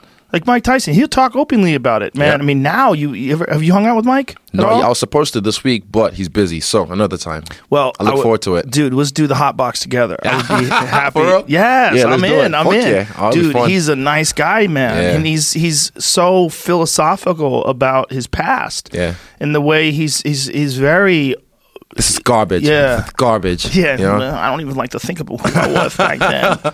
He doesn't like to even think about who he was. He doesn't like to work out. Yeah. Because he doesn't want to bring that ego back. But then you see him with Francis Ngannou when he's ripping. I'm like, he still got it. Listen, man. Yeah. But apparently he's going to train Francis. Yeah, he said. Yeah, that would be interesting. Apparently Gypsy King's going to do MMA. I'd love to see it, man. If he can actually once he gets that first leg kick, he's gonna be like, "What the fuck have I done?" You better get it before you get in the cage. I'll say that. Did you ever see Shannon the Cannon Briggs talk about when he fought when he fought in K1? I listened to that. Oh my god, he's like that first leg. I was like, "Champ, champ." Yeah. Didn't he spar? I don't think he did. I don't think he did. Just take this and knock him out. He fought Tom Erickson, big cat. It was a big motherfucker, a natural 290-pound dude. Natural. Oh, he's gigantic. Fuck. Erickson was huge. That's a leg. We have a guy at our gym, Carlos Alberg, beautiful, built motherfucker. He kicks because he's Samoan as well. I think, full Samoan. He kicks, and man, you don't want to hold pads for him. If you have to hold VO2 Max kickboxing for him, he can break arms, man. And I'm sure he used to be a boxer. He only just learned how to kick, and now I've been watching him. He's turning his hip over. He's also a former King of the Ring champ as well. Current King of the Ring champ. But literally bones. Bone and muscle. Bones. Bone, muscle, and you don't want that. I was at Beverly Hills Jiu-Jitsu way back in the day in the 90s, and I watched Pedro Hizzo kick the bag. Yeah. And he just there it is. Pedro Hizzo was kicking the bag. Pedro Hizzo's legs are both of my legs glued together. They're so big. His bones. I've seen him, man, even now. Still thick. But he was, in my opinion, the best heavyweight in the history of MMA, the best heavyweight leg kicker. Yeah, wow. He would throw leg kicks, and my one is everybody would call out. Hardunk. Oh yeah, man. Hardunk what I used to like was his master. hip. He just swing that hip. Oh yeah. It's a different style, Dutch style. Yes. But I do mind. There's many types of leg kicks. People don't know. Mm-hmm. There's many types of jabs. There's levels to this. And he had this one where he'd swivel his hip, he'd almost just like a Barbie, take his leg and just bop. Yeah, literally just almost like a low Brazilian kick. Yes, almost like a Feitosa kick. Yeah, but low. Feitosa did the question mark kick better than anybody. Who's that? Remind me. Glabe Feitosa fought in K1. Okay. Go to Robin Black's Twitter page from today. He posted a Glabe Feitosa KO. Glabe, everybody knew the question mark kick, right? You go up the middle and then you go around this way to a head kick. But Glabe would go up and down in this crazy way, his hips swiveled. He had the dexterity of that down in just this crazy way that very few, because you would have your hands up in a good position. He would come over your hands and drop down on your face at an angle. I've done that before in sparring, just this is years ago. I did it. I wouldn't say to who. Did you see it on Robin's page? He retweeted it earlier today. He retweeted his own shit, which is hilarious whenever you do that. It's like when people at you in your own comment, I'm like, that's my page. Why you got to at me? I don't know. It doesn't mean anything, but just fucking pet peeves. I've 100% given up on reading my ads. I don't read a goddamn thing that comes my way. You just spitting into the wind if you come at me. Once in a while, if fight week is when I have time. The best one was New York. I get there early, and this guy was already bugging me for, because you see in the notifications when you scroll up, I'm like, this guy again. So I was like, all right, I got time today. Boom. I went at him, man. And I remember some fan? Some fan. And he was just like, saying, hey, Israel, and I like went in his DMs, and I started going back and forth with him, and I screen recorded the interaction, and then eventually after the fight, I think maybe about 2 weeks after, I roasted him, posted him. He changed his Instagram name, and shit got reported. I was like, oh, wrong person to fuck with. Yeah, like Dana. Sometimes if I got time today, I got time today. Like John Jones, same thing. One day I just went at him because he was just going back and forth on Twitter. No, back, he was going forth, and I just kind of ignored him. I was living my life. And like sometime 2 weeks ago, I was just like, you know what? Hold my beer. Well, he's not coming after you unless you're a threat. Yeah, exactly. There we go. No, see, watch the video. Play the video. Feitosa. There it goes. Ooh. No, watch this left kick, man. Dude. Oh. And then he does the I've seen that before. I've seen that before in the K1 Ultimate Knockout highlights. But watch the motion of the kick when Robin breaks it down. Sweat this. Look at this. Watch this, the final part. Watch this shit. Right here. Watch this. Wow. Come on, son. Come on. Who the fuck does that? Glabe is the master of the question mark kick, to the point where they call it the Brazilian kick, man. I mean, but he almost did it different than a question mark kick because essentially he was making it look like he was throwing a body roundhouse kick. He wasn't like the real question mark kick is like a front kick that you turn into a round kick. Yeah. But Glabe was throwing it like he was throwing it to the body, and then last second, look at this shit. Boom. Right here. This is my favorite part. I mean, this is like a whip. What's his background? Kyokushin? Yeah, Kyokushin. Yeah. Look at this. Come on, man. Went over the guard. Dude. He went over the guard and just like... Better than anybody at it. Better than anybody. And then, that fucking... Yeah. At the end. Finish off. Glabe he had a weird way of moving his hips that you go, man, I don't know how many people can fucking move their hips like that. Shakira. Yeah, you gotta. The hips don't lie. Never. Yeah, sometimes someone just develops a way of doing a kick that's like different than everybody else. Yeah. Even now, like Eugene likes to make fun of me. He's like, "You're getting old." I'm like, "Why?" He's like, "It takes me about a week for my hips to warm up before the kicks start to like happen the way they normally should." I'm like, fuck it. So he goes back and forth with me on that. But I've been doing yoga for a while. I kind of slacked off a little bit this camp, but off season, I'm going to get back into it just because I'm 30 now. I don't really feel old though. That's the thing. Like, you're supposed to magically suddenly sneeze and blow your back out and all this shit. That's when you're 40. Yeah, okay. Is that when the one? When you're 40, shit starts breaking. Only thing I've noticed is just the hangovers take a whole day now. That's all. That's the only thing. Because like when I was liquid IV. Yeah, Vegas. But I had to ask first because you saw that you can't. No. Liquid IV is a drink. It's, it's formulated. IV, water. It's called Liquid IV. They just pour it into water. Okay, it rehydrates you much quicker. Is it like a brand? Yeah, it's a sponsor of the podcast. I'll get you some of it. Hook us up. What is it like? It hydrates you 2 to 3 times faster than water alone. Yeah, it's like drinking 3 bottles of water with minerals and stuff. Yeah, please and thank you. Yeah, it's very smart scientific concoction. I will take that. Yeah, that'll help you. Thank you, sir. Yeah, man. There's a lot of little tricks that you can do to get rid of the hangovers. Glutathione's another one. Glutathione is I've heard the name before. Yeah, I don't know what the exact term, what kind of molecule it is specifically, but it's glutamine. What is glutathione exactly? Glutathione. But what it does is it helps your body break down alcohol at an accelerated rate. Yeah, and a lot of times people take it while they're drinking, or they'll take liposomal. Yes, just drink some more. Yeah, because a hangover is that is too. Alcohol. Yeah. But I don't drink that crazy though. I'm not like an alcoholic or nothing. Well, Dr. Carl Hart explained that to me. Yeah, he said that what a hangover actually is your body's withdrawals from alcohol. Yeah. That's why people say, what's that expression? Something the dog that bit you. What is that? Bite the hair of the dog. Yes, bite the hair of the dog that bit you. Yes, like so when you're hungover, you have an extra, like a Bloody Mary. That's what Bloody Marys are for. It's bite the hair of the dog that bit you. The hair of the dog, not bite the hair of the dog that bit you, but the hair of the dog that bit you. So you don't want the whole dog. You just want a little bit, get you over that hangover, and that's what Bloody Marys. Let it evil out. Yeah, nice. Bloody Marys are like just a little drink in the morning. Yeah, just a little bit with tomato juice and the celery to pretend that you're fucking healthy. You eat celery. Mimosas at brunch. I don't know how dudes live in Vegas and train in Vegas. Yeah, fuck all that. Last time I was there, holy shit. So I was there in July for 8 days. The first 3 days, I did my testing at the PI. I was training, no drinking, nothing like that. And then the MMA awards happened. The next 5 nights, fuck me. I just wanted to leave, man. But you can't help it because you're in there, and then it's just like, oh yeah, cool. You want to come to this club? Yeah, we got VIP. Yeah, we'll hook you up. That's where Jorge said he saw me at the club shirtless. It wasn't inside. It was outside. There was no women around me. It was literally just people in the next booth. Boy, it just looks that way. And he kind of added a little flavor, of what I said, but I didn't say. All I said was like, I know, Yoel's your boy, but I want to see him because he's a bad motherfucker. And I said, I want to fight all the bad motherfuckers of this era. Yeah. And he's one of them. So, and I said he respected that. So respect to that. But I didn't say nothing about, legacy and like, if I don't fight him. I want to fight him. I've called him out. And even he put that other video like, why are you hiding? I'm like, I'm not hiding. I want to fucking fight you. I want that fight. I love you, man. I feel like that's the fight right now. I mean, I don't see anybody other. I mean, a rematch with Whitaker is hard to sell right now. You starched him. Yes. He's got to come back and do something. That is the fight. The Whitaker, I think so. I think Yoel Romero's the fight because Paulo Costa's got an injury. He just had his bicep repaired. Allegedly. I don't know. You don't believe it? He faked a surgery? Sips tea.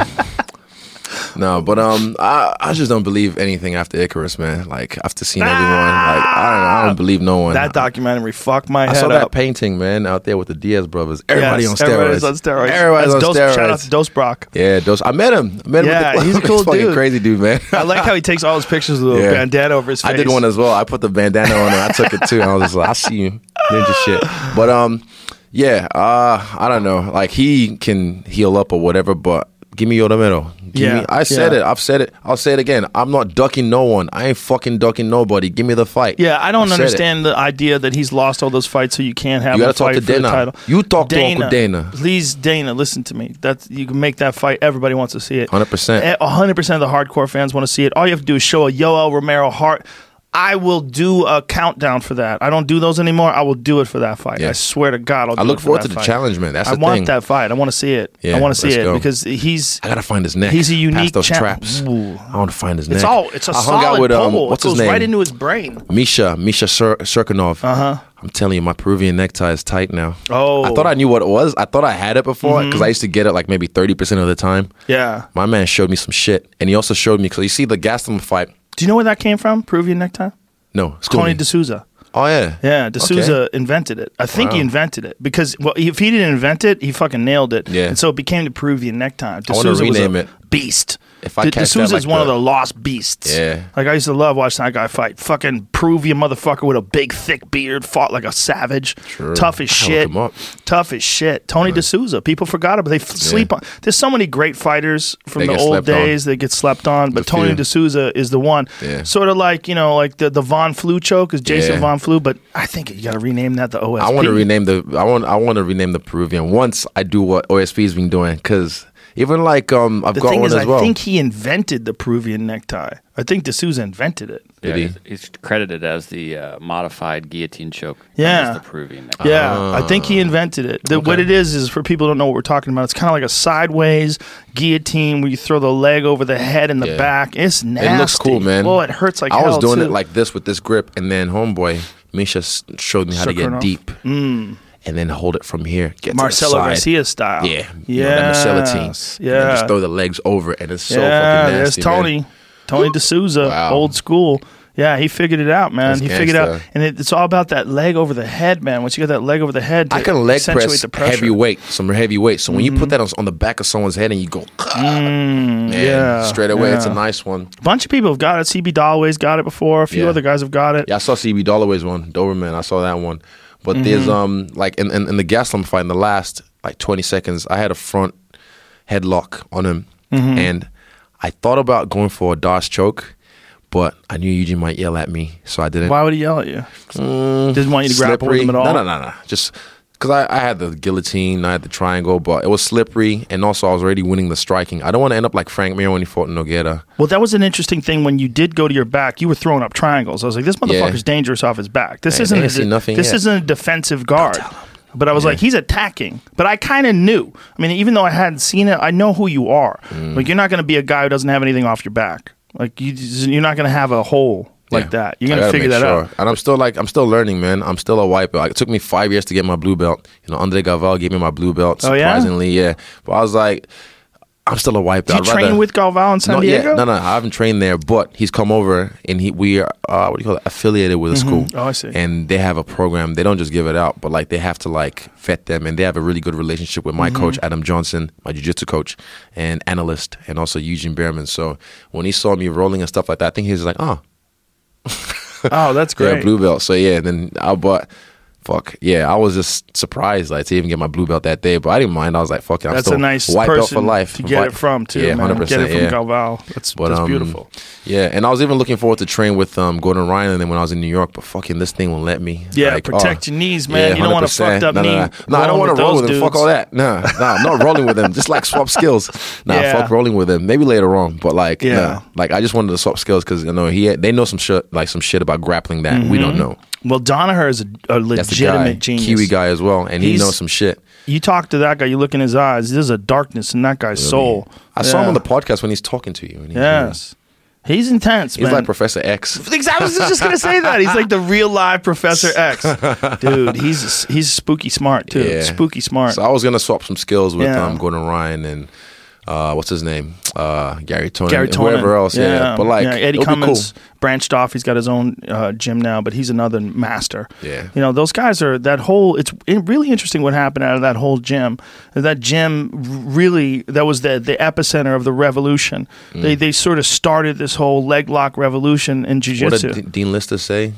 Why would you ignore 50% of the human body? Boom. And then Danaher was like, that's the switch. Why would you? That's the seed. That was it. That was the seed. I mean, it really was, because Dean Lister was tapping people with leg locks and heel hooks back when you would get booed. You know, I remember I saw Dean Lister compete in Abu Dhabi in Sao Paulo, Brazil in 2003.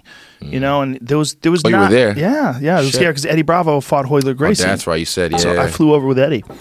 And isn't that crazy?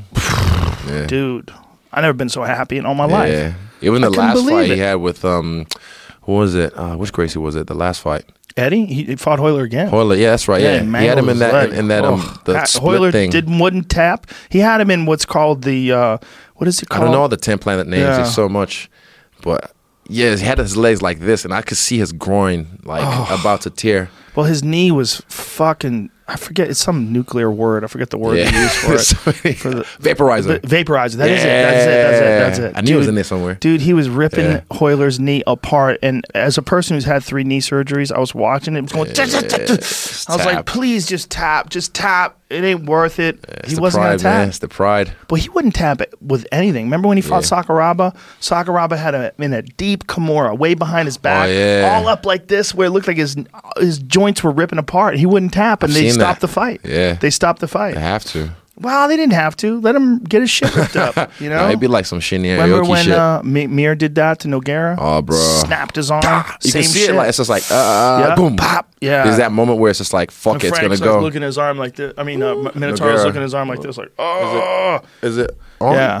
I mean, his arm's never the same again. Nah. I mean, that's when you get that upper arm snapped, like, god damn, that's a bad That guy's bone. a guy. He fights like a zombie. He's the original zombie. Here it is. He don't go.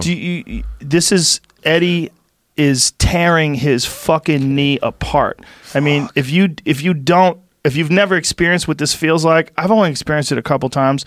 It's a terrible feeling, man. It's a terrible feeling. It's hard to explain what's going on here, but oh wow, yeah, his knee, you can see that, is sideways and being mangled by Eddie's. Fuck all that. And he's just and Eddie said it kept popping, and Hoyler's just dealing with the pain, like right there. That's deep. Oh my god, deep. His knee is tearing apart. That's mental fortitude, man. Yeah. Oh man, that whole family's savages. I mean, there's never been a family that's revolutionized martial arts the way the Gracie family did, and Hoyler was the most successful of all the Gracies. When it came to competition, he was a multiple-time world champion. Of course he is. Look at his fucking knee, man. Eddie Bravo's mangling his knee, and he won't tap. And Eddie's telling him, just tap, man. He's like, it's fine. It's normal. He's like, dude, your leg just popped 5 times. He's like, it's normal. Fuck. Like, he's tapping it again. Eddie's got him wrapped up. That's nasty. And this is some shit Eddie invented. This is what's crazy about all of this. I mean, Hoyler, to his credit, just would rather get his knee torn apart than lose. When's the last time the Indian came out? Eddie? Probably a couple hours ago.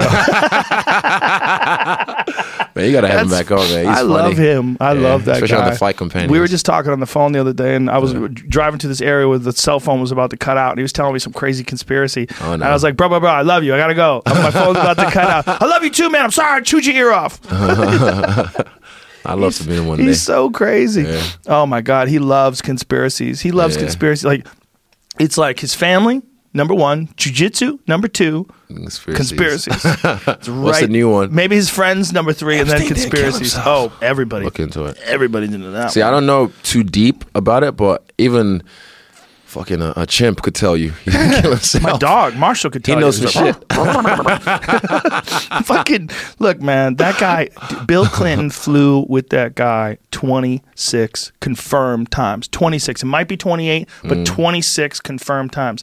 I read that. I'm like, bro, I didn't even flew with my mother 26 times. Nah. How's this guy fly with Bill Clinton flew with a pedophile 26 times over the period of to some just island, a couple right? of years. Fuck Island, they called it. Fuck Island. That's what everybody else called it. Oh, really? How to defend against suicide.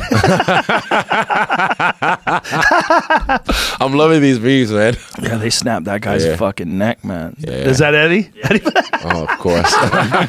Another one. Oh, they snapped that guy's fucking neck. They said his neck was fractured. They said how can you do that from hanging yourself? You can't. How do you hang yourself in jail? Dude, They'll come out eventually. Dude, even Michael Shermer, who's like a professional skeptic, he's the editor of Skeptics magazine. Okay. He said it's probably a conspiracy. Even him. Yeah. He said, what? The cameras were down? The cameras weren't Just working. happened What? to shut off at that time. Get the fuck out of They here. know They some killed shit, that man. dude. They killed that dude. No one's talking about it. No, everybody's like, On the news. What? I mean, there's that leak where that ABC reporter was saying that ABC squashed the story 3 years ago. That was just got released. A hot Hillary mic. was on Trevor Noah, and he kind of asked her. Yeah, he joked around with her. Yeah, but she laughed about it. Yeah. So I was like, oh, I thought it was one of those, what do you call the thing? The deep fakes? But it was real. No. Well, here's what's crazy. She knew that guy. Yeah. She knew that guy. And that guy was most likely murdered in jail. And she was laughing about it. Yeah. Like, because Trevor Noah said, how did you kill Jeffrey Epstein? Yeah, but they were and cool. She's like, ha, ha, ha, ha, ha. But that's like, imagine if you knew someone, like, and your husband was flying around with that guy. And this is like someone you know, you got to know pretty well. Like, you've hung out with him at cocktail parties. Like, you know, like maybe you've known him for years. And then that guy gets murdered. And then somebody asks you, how'd you murder him? And you start laughing. Like, you gotta be weird. You gotta be a cruel, heartless person to think that's funny. That's weird. Joke about it. That's weird. She did the same thing with the Gaddafi stuff. That was even like that was different though because that wasn't a joke. And I know, but she said, "We came, we saw, he died." Yeah. Ha ha ha. But that was someone that wasn't her friend. Right, supposedly. that's someone who wasn't her friend. Right, this was someone who she knew, and you know, Trevor. And listen, the way the Daily Show works, for sure, they told her beforehand. Yeah, 100%. I was like, they couldn't have sprung that on her. No way. No way. You don't spring shit on Hillary goddamn Clinton when she's on a Comedy Central show. Yeah, play that, so she would be ready for that, and then like, oh, ha ha ha ha. She's got to know you respect her. Yeah. She's got to. I mean, there's no way she's coming on that show unless she knows everything's going to be okay. So when they brought that up and she started laughing, she knew that shit was coming. I guarantee you. They're not free balling on that show. She's it'll come out later on. I'm sure it'll come out later on. Some people know too much, man. Yeah. Way too much. It probably will be one of those decades later things we find out, you know, that some guy on his deathbed says he killed Epstein because Clinton paid him off. Or, you know, who the fuck knows? Who knows who that guy, who knows what that guy knew? I mean, that guy was a professional blackmailer. You know, I don't know who he worked for. I have no idea. Probably there's more. Like, fuck Island might just be the tip of the iceberg. Fuck yes. There's probably a whole shitload of things we have no idea about. Fuck yes. Yeah. I'm surprised all that kind of stuff gets into politics as well with like sex trafficking and whatnot. It's like, right. Really? Well, I think we're billionaires. You can get a guy like that. Like, here's a lot of these guys. This is my thoughts. A lot of these guys are freaks, and then they're in the public eye, so they have to maintain them. Proper position. We know Bill Clinton during the 90s in particular, there's no internet. He was fucking like he's just fucking up a storm. He was a wild man. Yeah. And you know, and there's a few alleged rapes. You know, a few alleged. Yes, alleged sexual assaults. Allegedly. I mean, I don't know. I wasn't there, but there's women that are accusing him of sexual assault and rape. So you got the Monica Lewinsky things. You know he's a freak. He's getting his dick sucked by 20-year-olds in the White House. I did not have sexual relations with that woman. And then when they bust him, he's like, well, as to what I thought sexual relations were. Okay. But you got to think, there's a lot of those dudes out there. Yeah. That's why they get into politics in the first place. They're all in their 60s, so they got into politics in the fucking 80s and the 70s. Yeah. They got into politics because they wanted to fuck. Yeah. They wanted to be the king. They wanted to be the guy with all the power. They wanted to be the alpha. And so then all of a sudden the rules change because of the internet. So then they got to figure out, oh, my Jesus, I can't do anything anymore. What the fuck? That's why they all dying out. do? So what they do is they find a guy who's going to take them to an island where there's no rules. Hey, man, Jeffrey Epstein's got this place. He brings in these girls from Czechoslovakia, and they suck your dick until your head explodes. Let's do it. Woo! That's Next thing party. you know, you're on the boat headed to the island with Clinton. You know? What a life. He had an island. Yeah. Where'd he get that island? No one knows. I don't even know how you buy an island. You don't. The fucking intelligence agencies give you money. They give you an island. They set it up. Yeah. Someone from some agency, whether it's Mossad or CIA or whoever the fuck it was, they had a concerted effort, most likely, to try to bring these creepers, bring them over there, tempt them with pussy. Them. And he knew how to do it. I think they probably do it as well as like having shit over them. Yes. So that way they can have like... They can get them to do things for them. Exactly. Decisions, bills that need to be passed. You know, fucking drones that need to be shit launched. Like, example, the marijuana reform. I'm like, look, we all agree now, like, you know, everyone smokes. Everybody, you know, like, not everyone, but like everyone's doing it. So they're going to legalize it. Can't they just have like a group chat or something and be like, okay, all opposed, say nay. All for it, say aye. Why does it have to take so long? Well, the concern is pharmaceutical companies have a massive concern about loss of income. That's a big one. 100%. Even in New Zealand right now, it's taking so long to get pushed, and I think they're at the tail end of it. They can't hold back anymore. It's going to fucking burst. It's going to burst. That's what it is. It's going to burst. They can't hold it. Those people have to set up their own businesses and whatnot, so that way when it comes through, boom, they're first in line to cash in. The most egregious example of that is what happened in his home state of Ohio. Ohio. Tell them a story about what they did. Well, go on. Well, I've actually been, since we brought that up the last couple of days, I've been reading that was like some misinformation, and that's not exactly how it even is. What? So I don't know. Oh, I'm not again, like I'm not there, so I don't know the exact. But the bill was making it so that only a few companies. That's the one that didn't pass a few years ago, and the one that passed has got different stuff. Oh no, I know that. Okay. But the one that was proposed, correct. The most egregious example, they proposed a bill to legalize marijuana, but no one could grow it. Only a couple companies could grow it, and they would make all the profits. Why? Exactly. So no one can grow it. Well, it's just a horseshit. And by the way, this is forever. Like they were like, for life, bitch. Really? For life. Yeah, their idea was that they were going to monopolize the state of market. Ohio. That's all bullshit. And everybody was like, "Fuck you," you know. Which is, we'll wait. I like when bitch. I went to Muscle Farm. I was at this was in Denver, where what do you call it? Muscle Farm. What's the name of the team? Like Dillashaw Team Elevate. Elevate. Yeah. Like right next door is this big hangar, and I'm not a scientist, but the smell in the air. Were they growing skunks, bro? Literally, I was just like, they growing weed. 100%. Like 100%. Literally, you could smell it. I was like, yeah. And it's now minty, man. Yeah. I love the smell. Oh, it's a beautiful smell. Yeah. Warren Buffett's and the weird thing company. as well is like, as a kid, because of what I was told and what I was perpetrated, whenever I'd smell either beer, because I didn't used to drink till I found bourbon. I don't like beer. Long story. But then I didn't drink or did anything. I was a goody boy. You know, I still am a good boy. But once I smell weed or beer or anything, it reminded me of homeless people. Like, oh, you're dirty. Because of what I was taught as a kid. But then as an adult now, I'm like, where the party at? Yeah. Want to relax. Think different. Chill, bro. Yeah. Relax. Well, weed is a great one, man, because it makes people more like more comfortable with each other. It makes people friendlier. It's sort of. I only smoke around certain people. Like I don't. That's just for me personally. Because if I don't feel comfortable, like if you can get into a situation, I'm just like, why is that guy on his phone? Because sometimes you see people like, this is the worst one, man. Now these days, people are just like this, and then you see their phone just like right, and you know they're filming you. Yeah. I'm like, why are you texting this way? You ain't got to text this way. That's so common. It's weird, man. I'm sure you get it all the time. You get all the time. I would love to do deep bong hits around Donald Trump. Yeah. I'm like, bro, you don't have to smoke. Just hang out in the room with me. Let's see what's up. Just you could probably take a beat. now about these kids in cages. But even just talking to him high as fuck would be weird. Like, bro, why don't you just quit? Come on, man, just get out. He's one of those guys. He likes the game. He likes the game. I'm sure he's does. My favorite comedian of this year, man. I follow him on Twitter just because of the shit he says. Like, it's fucking hilarious, man. You can't not respect it. He says some funny shit, for sure. One of the funniest things he ever said was when he was thinking about buying Greenland. Yeah. And he put a picture of Trump Tower. And he goes, I promise not to do this. Trump Tower in the middle of Greenland. I was laughing my ass off. That's funny. Donald Trump has reportedly discussed making The Apprentice White House. Holy shit. Ratings. Could you imagine if he turns the White House into a set for a reality show? That is a set. Holy shit. Oh, who's that dude? That's producer Mark Burnett. Oh, that's Mark Burnett. He's buddies with him. Yeah. See, I knew him from The Apprentice. I watched the first 2 seasons when I was a kid. Yeah, you're fired. Yeah, I remember that. But that's his move, man. Yeah, I've heard some other things after that. I guess. You said you were going to do that, but you didn't do it. Well, they offered it to me when I was hosting Fear Factor the second time around, which was like 2011. But I talked with my family, but I didn't want to live in New York for 3 months and all that nastiness. I was like, I'm not interested. interested.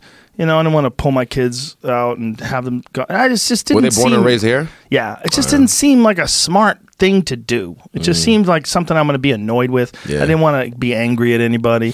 I'm just not that guy. I can't feel do that those. Way now, man. It's months and months of your time.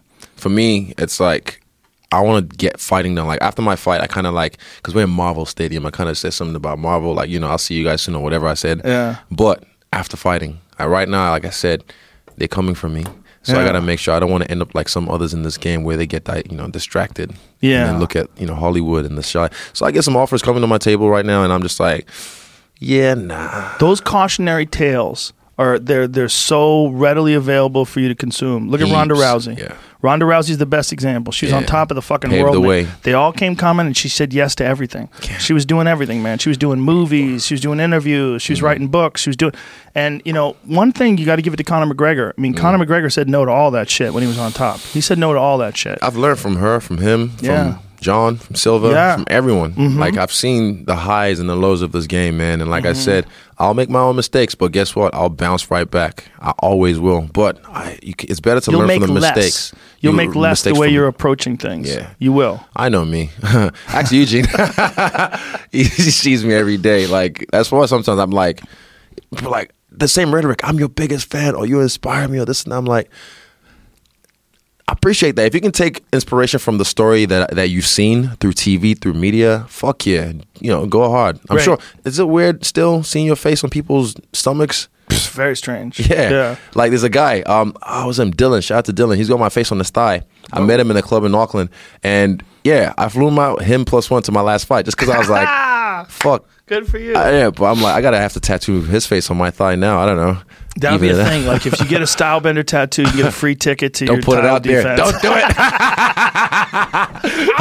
Don't do it. How many people you think would do that? There's crazy motherfuckers who'll do it just for the low.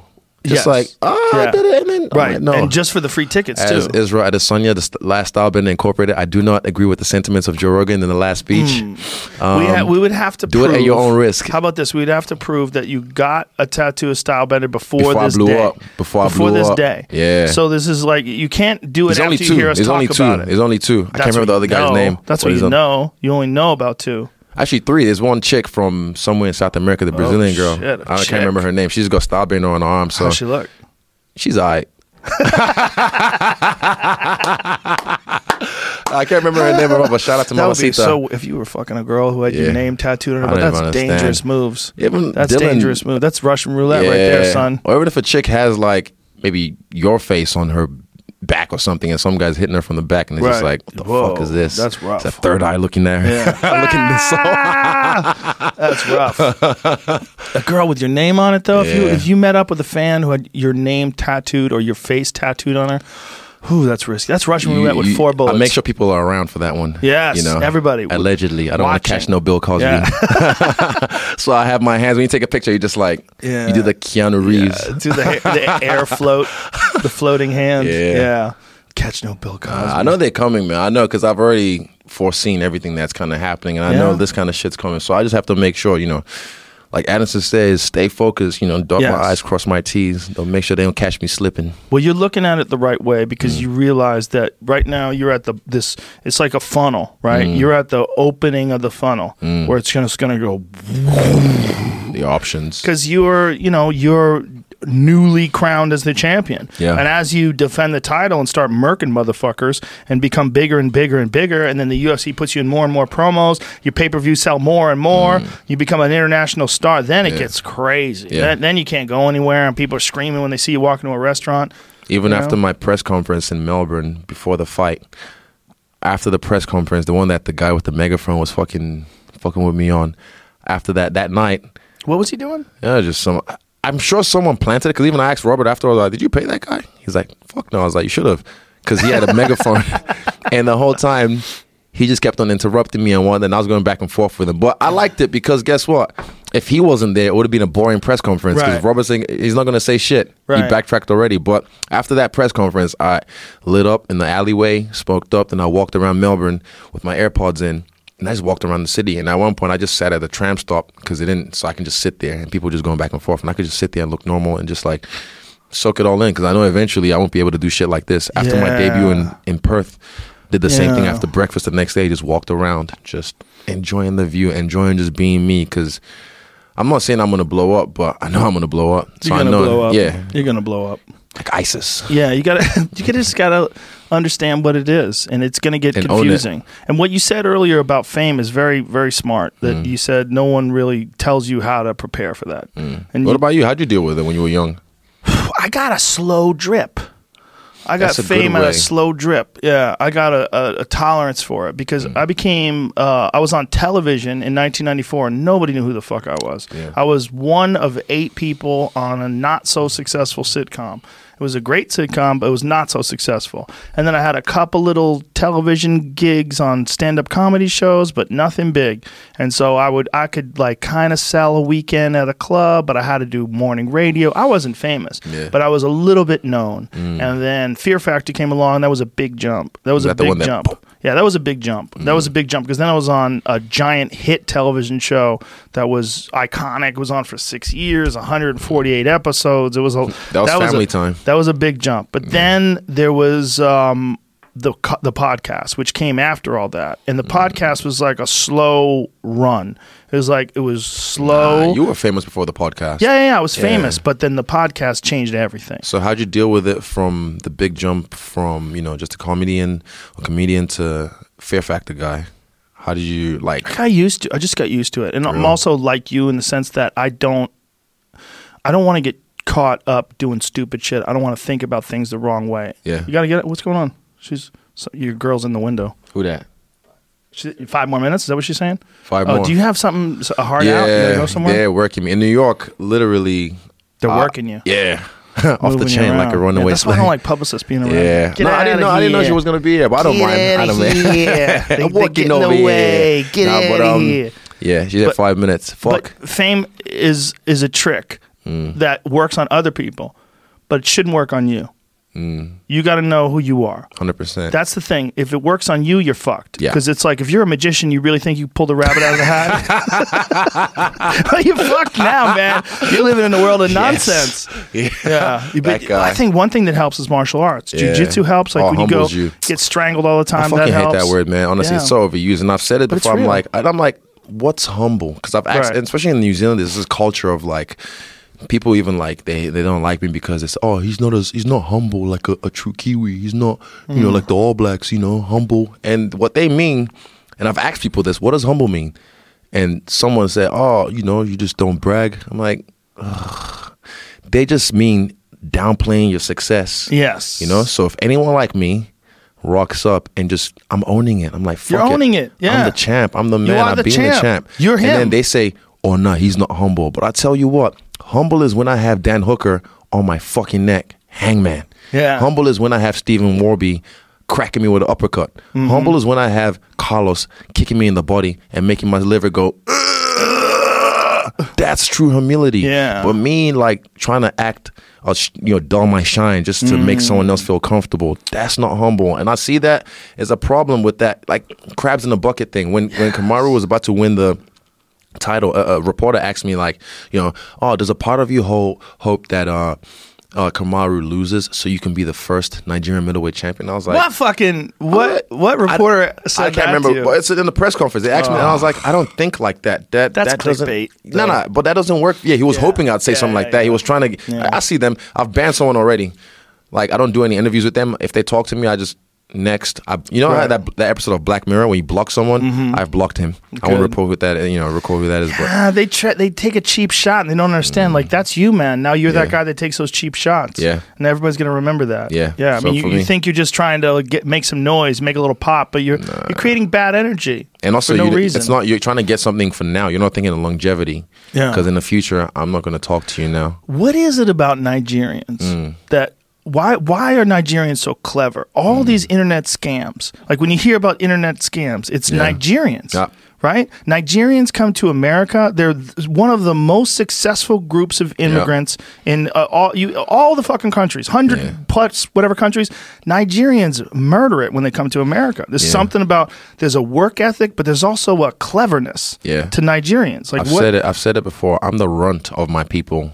Brain-wise, body-wise. Because when I went back recently, honestly, man, you see people who are just bricklaying and they are jacked, they are ripped, some of them, and they don't maybe have the best nutrition, but there's something about the genetics of our people. It's a warrior race. And I don't say that lightly. I'm just being honest. Right. It's different, and I think also the culture, because I was doing algebra in school when I was like 7, and then I remember when I first moved to New Zealand, Form 1. I had to do Form 1 in 3 different countries. So I started Form 1. I don't know what you guys have here. Form 1? Is that like first grade? I don't know how it is. But pretty much I was 10 years old and I moved to Ghana for a little bit and I had to repeat it again. Then I moved to New Zealand and I had to repeat it again because they said, no, he's too young. He can't be doing that. But the thing is, I wasn't even the smartest. I was the bottom 3 in my class.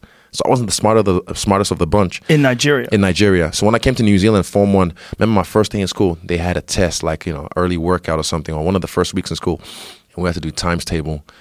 And I knew the song in my head, so I just like finish, miss, and then all the kids like, whoa. And I'm just like, the fuck?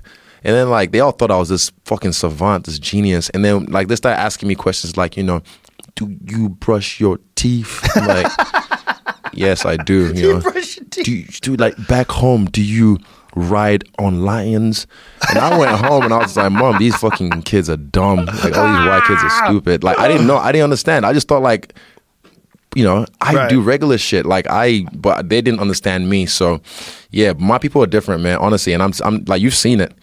And I'm telling you, man, especially right now, what I want to do in Nigeria, I want to introduce them, like take the soccer ball out of their hands and just show them some gloves. We have some great boxers. We have this thing called Dambe, which is Nigerian wrestling, kind of like the Senegalese type wrestling with some beasts. But Dambe, they wrap rope around just one hand, and they just paw with the other hand, and they wrestle and they throw strikes. But also they have like some juju, some black magic, all that kind of stuff. Like they sprinkle that in there. I got my own as well at 3 a.m. That's how it went. But literally, I can't wait to like show them, like, because when I went back, I was trying to just chill, low key, sneak into the country, but my dad said it can't happen. They're watching you. Everyone knows who you are. From the airport, all the area boys, Israel Adesanya. Oh my God, can I take a photo? Police officers showing what's up, showing love. Crooked police officers, some of them. But they're showing what's up, showing love. And like, I didn't realize like they stay up till 4 a.m. to watch me and Kamaru fight. Wow. They're staying up. And I've always said I wanted to be the guy like what Pacquiao was to the Philippines. Yeah. The way when he fights, the whole country shuts down, crime drops, everything. Yeah. I want it to like, I feel like after this now, it's going to keep blowing up. And I'm going to go back next year. I hope they see the possibilities, because I'm telling you, man, the countries, it was Brazil at first in the early stages of MMA, then Japan, then America, then, like it always goes back and forth. And then, the Oceania people right now, we're doing some work. But I'm telling you, once, not just Nigerians, once the Africans, once they start stepping in, it's going to be like when 50 Cent dropped in the club and killed the whole game for a while. Like, honestly, I'm telling you, like, they're going to run the game for a long time. And I'm happy to be a guy that's kind of like paving the way. It's crazy though. What was it like going back there, being the champ, going back there? It was beautiful. Like just seeing my people. It's different when you're in Vegas and, oh my God, dude, I'm your biggest fan. Oh my God, I can take a photo. But it's different when you see like a kid just in shock that you're even standing there. Like, just in shock that you're in his presence. And for me, I don't see myself as a stylebender. I'm Israel Adesanya at the end of the day. But when they're looking at you and just like, you know, and this kid, I remember, like, he was on my Instagram, he was kicking the bag, and I just showed him, I tweaked him. I just told him just to pivot on the foot, stand on the toes, and turn the hip. Literally within a minute, he improved his kick like that. And I got it on my Instagram somewhere, but man, I was really impressed. And that was just a little snippet of the creativity of our people. Look at that. The way. Oh man, this is gonna make me cry. That's beautiful. This is my old primary school, man. Like going back here, I was looking at, I used to hide there for hide and seek. And everything seems so small because when you're a kid, everything's so big. This is me at, I think, Lekki Beach. Just chilling with the people, man. I was immersed in the culture. Seeing all those kids with their uniforms on, grabbing at your belt, that's amazing. Honestly, man, it was like, it reminded me of, goosebumps again. It reminded me of. What is this gym here? This was just the stadium. I went there to go watch, and then the trainer was like, "Shay, you are not training." I'm like, "What do you mean?" He's like, "You are training. Get up." I was like, okay. I had my fucking nice Jordans on, and I just had to like work. And I think he was trying to flex. He was trying to show me like, I'm gonna work you. Right. And he put us to work, and that's me on holiday as well. This is Ogun State. What is this video? Can people watch this? Yeah, 100%. Go on my Instagram or go on EMG. What do you call it? EMG Access. It says Israel, the Last Stylebender, Adesanya in Nigeria. It's on the YouTube, EMG YouTube. Engage Media Group. That's beautiful, man. Yeah, but there's some more. We're doing a documentary right now and they've like Jeff's been following me around since 2015, and I want to say this is the end of the first documentary, but the beginning of the next one. I want to show what I can do in Nigeria, what I can do in Africa, because even Kamaru went to Makoko. Not almost died there. We were in there with some killers. You see how that place? Go back, Jamie. Go back. See how that place? Go back, forward. Is like a maze. Go forward. Yeah, see how that's like a maze? Yeah. The first day we went there, I went there just trying to like show love to the hood, say what's up, and all these area boys like, oh God, what thing they do here? Like, what are you doing here? And I'm like, I'm just looking around. He's like, you must settle us. Like, you got to settle them. You got to make sure they're all right. I was like, don't worry, we'll look after you guys. But then within the first 5 minutes, me and Abiola, my friend who came with me, he's like, we got to go. Because he's very smart. He's very aware as well. So we're like, all right. And I had a guy with an AK with me, a security guard. And the gangsters, they were kind of flexing. I was like, oh, fuck you guys then. So the next day, see, that's the asshole in me. I went there shirtless, all my chains on, fucking vest. And I got like more security with me, with more AKs. And we went deep. We didn't have to go deep to get that sky shot. And Jeff hates me for it because he fucking panicked the whole time. And I went deep, and there's all these killers, man. Like, literally, I'm talking, like, you see scars on them, like marks, because that's the body counts and shit like that. And this one dude looked like Kimbo Slice, and he's like the head honcho. And he was arguing with this other guy because they were saying, like, no, I'm giving them the tour. What they give us is my money, and I'll sell it to you. And he's like, no, I'm the big dog. You report to me. And they were kind of having an argument about it, and it was real heated. And if they wanted to fuck us up right there and say, fuck you guys, it's a fucking maze. They know that shit like the back of their hand. Right. I have no idea. You know, we're fucked. And you're walking through it. Exactly. And you're walking on planks, and the water, you saw the water. It's fucking dirty, like disgusting. You know, but that's like one of the slums in Nigeria. But then you see before the shot, that was Victoria Island. That's like the contrast of Nigeria, man. You have dirt poor, and you have well off, like Lamborghinis, like people living nicely. Those are all the guys on who this side. Scam people. Yeah, but they're smart as fuck. Yes. And that's the email shit is so old now. What do they do now? I don't know. I'm not your uncle. Don't check your emails. Yeah. I'm a Nigerian prince. Don't worry. You'll get your money. Just wait. It's just the fees. The fees got to like, the way the bank account's set up, all that kind of stuff. Yeah. It's amazing that they figured it out to the point where that is synonymous with scams. It's like you saw that in Nigerian cheaters. Scams. Yeah, you hear about. And that's the thing. Like, we're scamming, but a lot of them, it's because of the opportunity. They're so smart, but the opportunity isn't there, so they can't go to school. They can't do that. So did you hear about the guy who sold a fucking airport that didn't exist to Japan? Really? Remember that one? A Nigerian dude sold a fucking airport wasn't a real airport. We're winning. Yeah, I mean, many people do that with like buildings or Airbnbs, but that's a fucking airport. An airport. Okay. Bro, he sold an airport. Fuck, the Japanese are smart too, man. That's the thing. We talked about it like a couple of weeks ago. Yeah. It's bonkers. Yeah. Like they spent a fuckload of money. It was like in the 80s or something, the 90s. Oh, really? Yeah. They got to make a movie about that. Well, they should. Here it goes. $242 million. Fuck off. Sold a fake airport for $242 million. How do you do that? It's fucking I don't even Nigeria, understand. man. No, but like I'm saying, this is not the best representative of our people, but this shows you how smart. Well, how fucking listen, smart man, they are, if man. you're stuck and you got nowhere out and you're living in that maze, that's the way out. Exactly. Like, you got to do what you got to do. Like when I was in Dubai, I don't know if I should say the story. I was on a fuck it, no one's listening. We're on the boat for someone's birthday party, and I'm seeing all these kids, like 17, 16, 18, with like iced out Rolexes. You know, I'm on a yacht partying for some guy's birthday, and they're just out there flexing, and I'm just like, what do you do? So, I invested in Bitcoin early, da da da da. I was like, Now Yahoo boy, they call them Yahoo boys, cause but I knew already. But thing is, they're so smart. Yeah. They know how to work. They know how to like, and they're all over the world. Like I said, we're like a virus. Nigerians are everywhere. Wherever you look in the world, we're everywhere, and we have our claim. But I can't wait till this documentary, man. Like, I really want to like show people over there like what we can do. I want to show, first of all, the story. Like, it's not going to be like, McGregor's documentary was dope, but it was more catered to the MMA fans, and anyone can watch it. But I want this to be more like the soccer mom can watch it. Someone from the burbs, someone from Alaska can watch it and still relate. So I want to. There's different levels to this, but I'm looking forward to really putting that out. Are you thinking about opening gyms over there? In Nigeria, yes. Yeah. Eventually, I want to kit out some of the gyms, like the one I went to, the sports stadium I was at. I want to help them out with some stuff. That's later on when I go through. Right.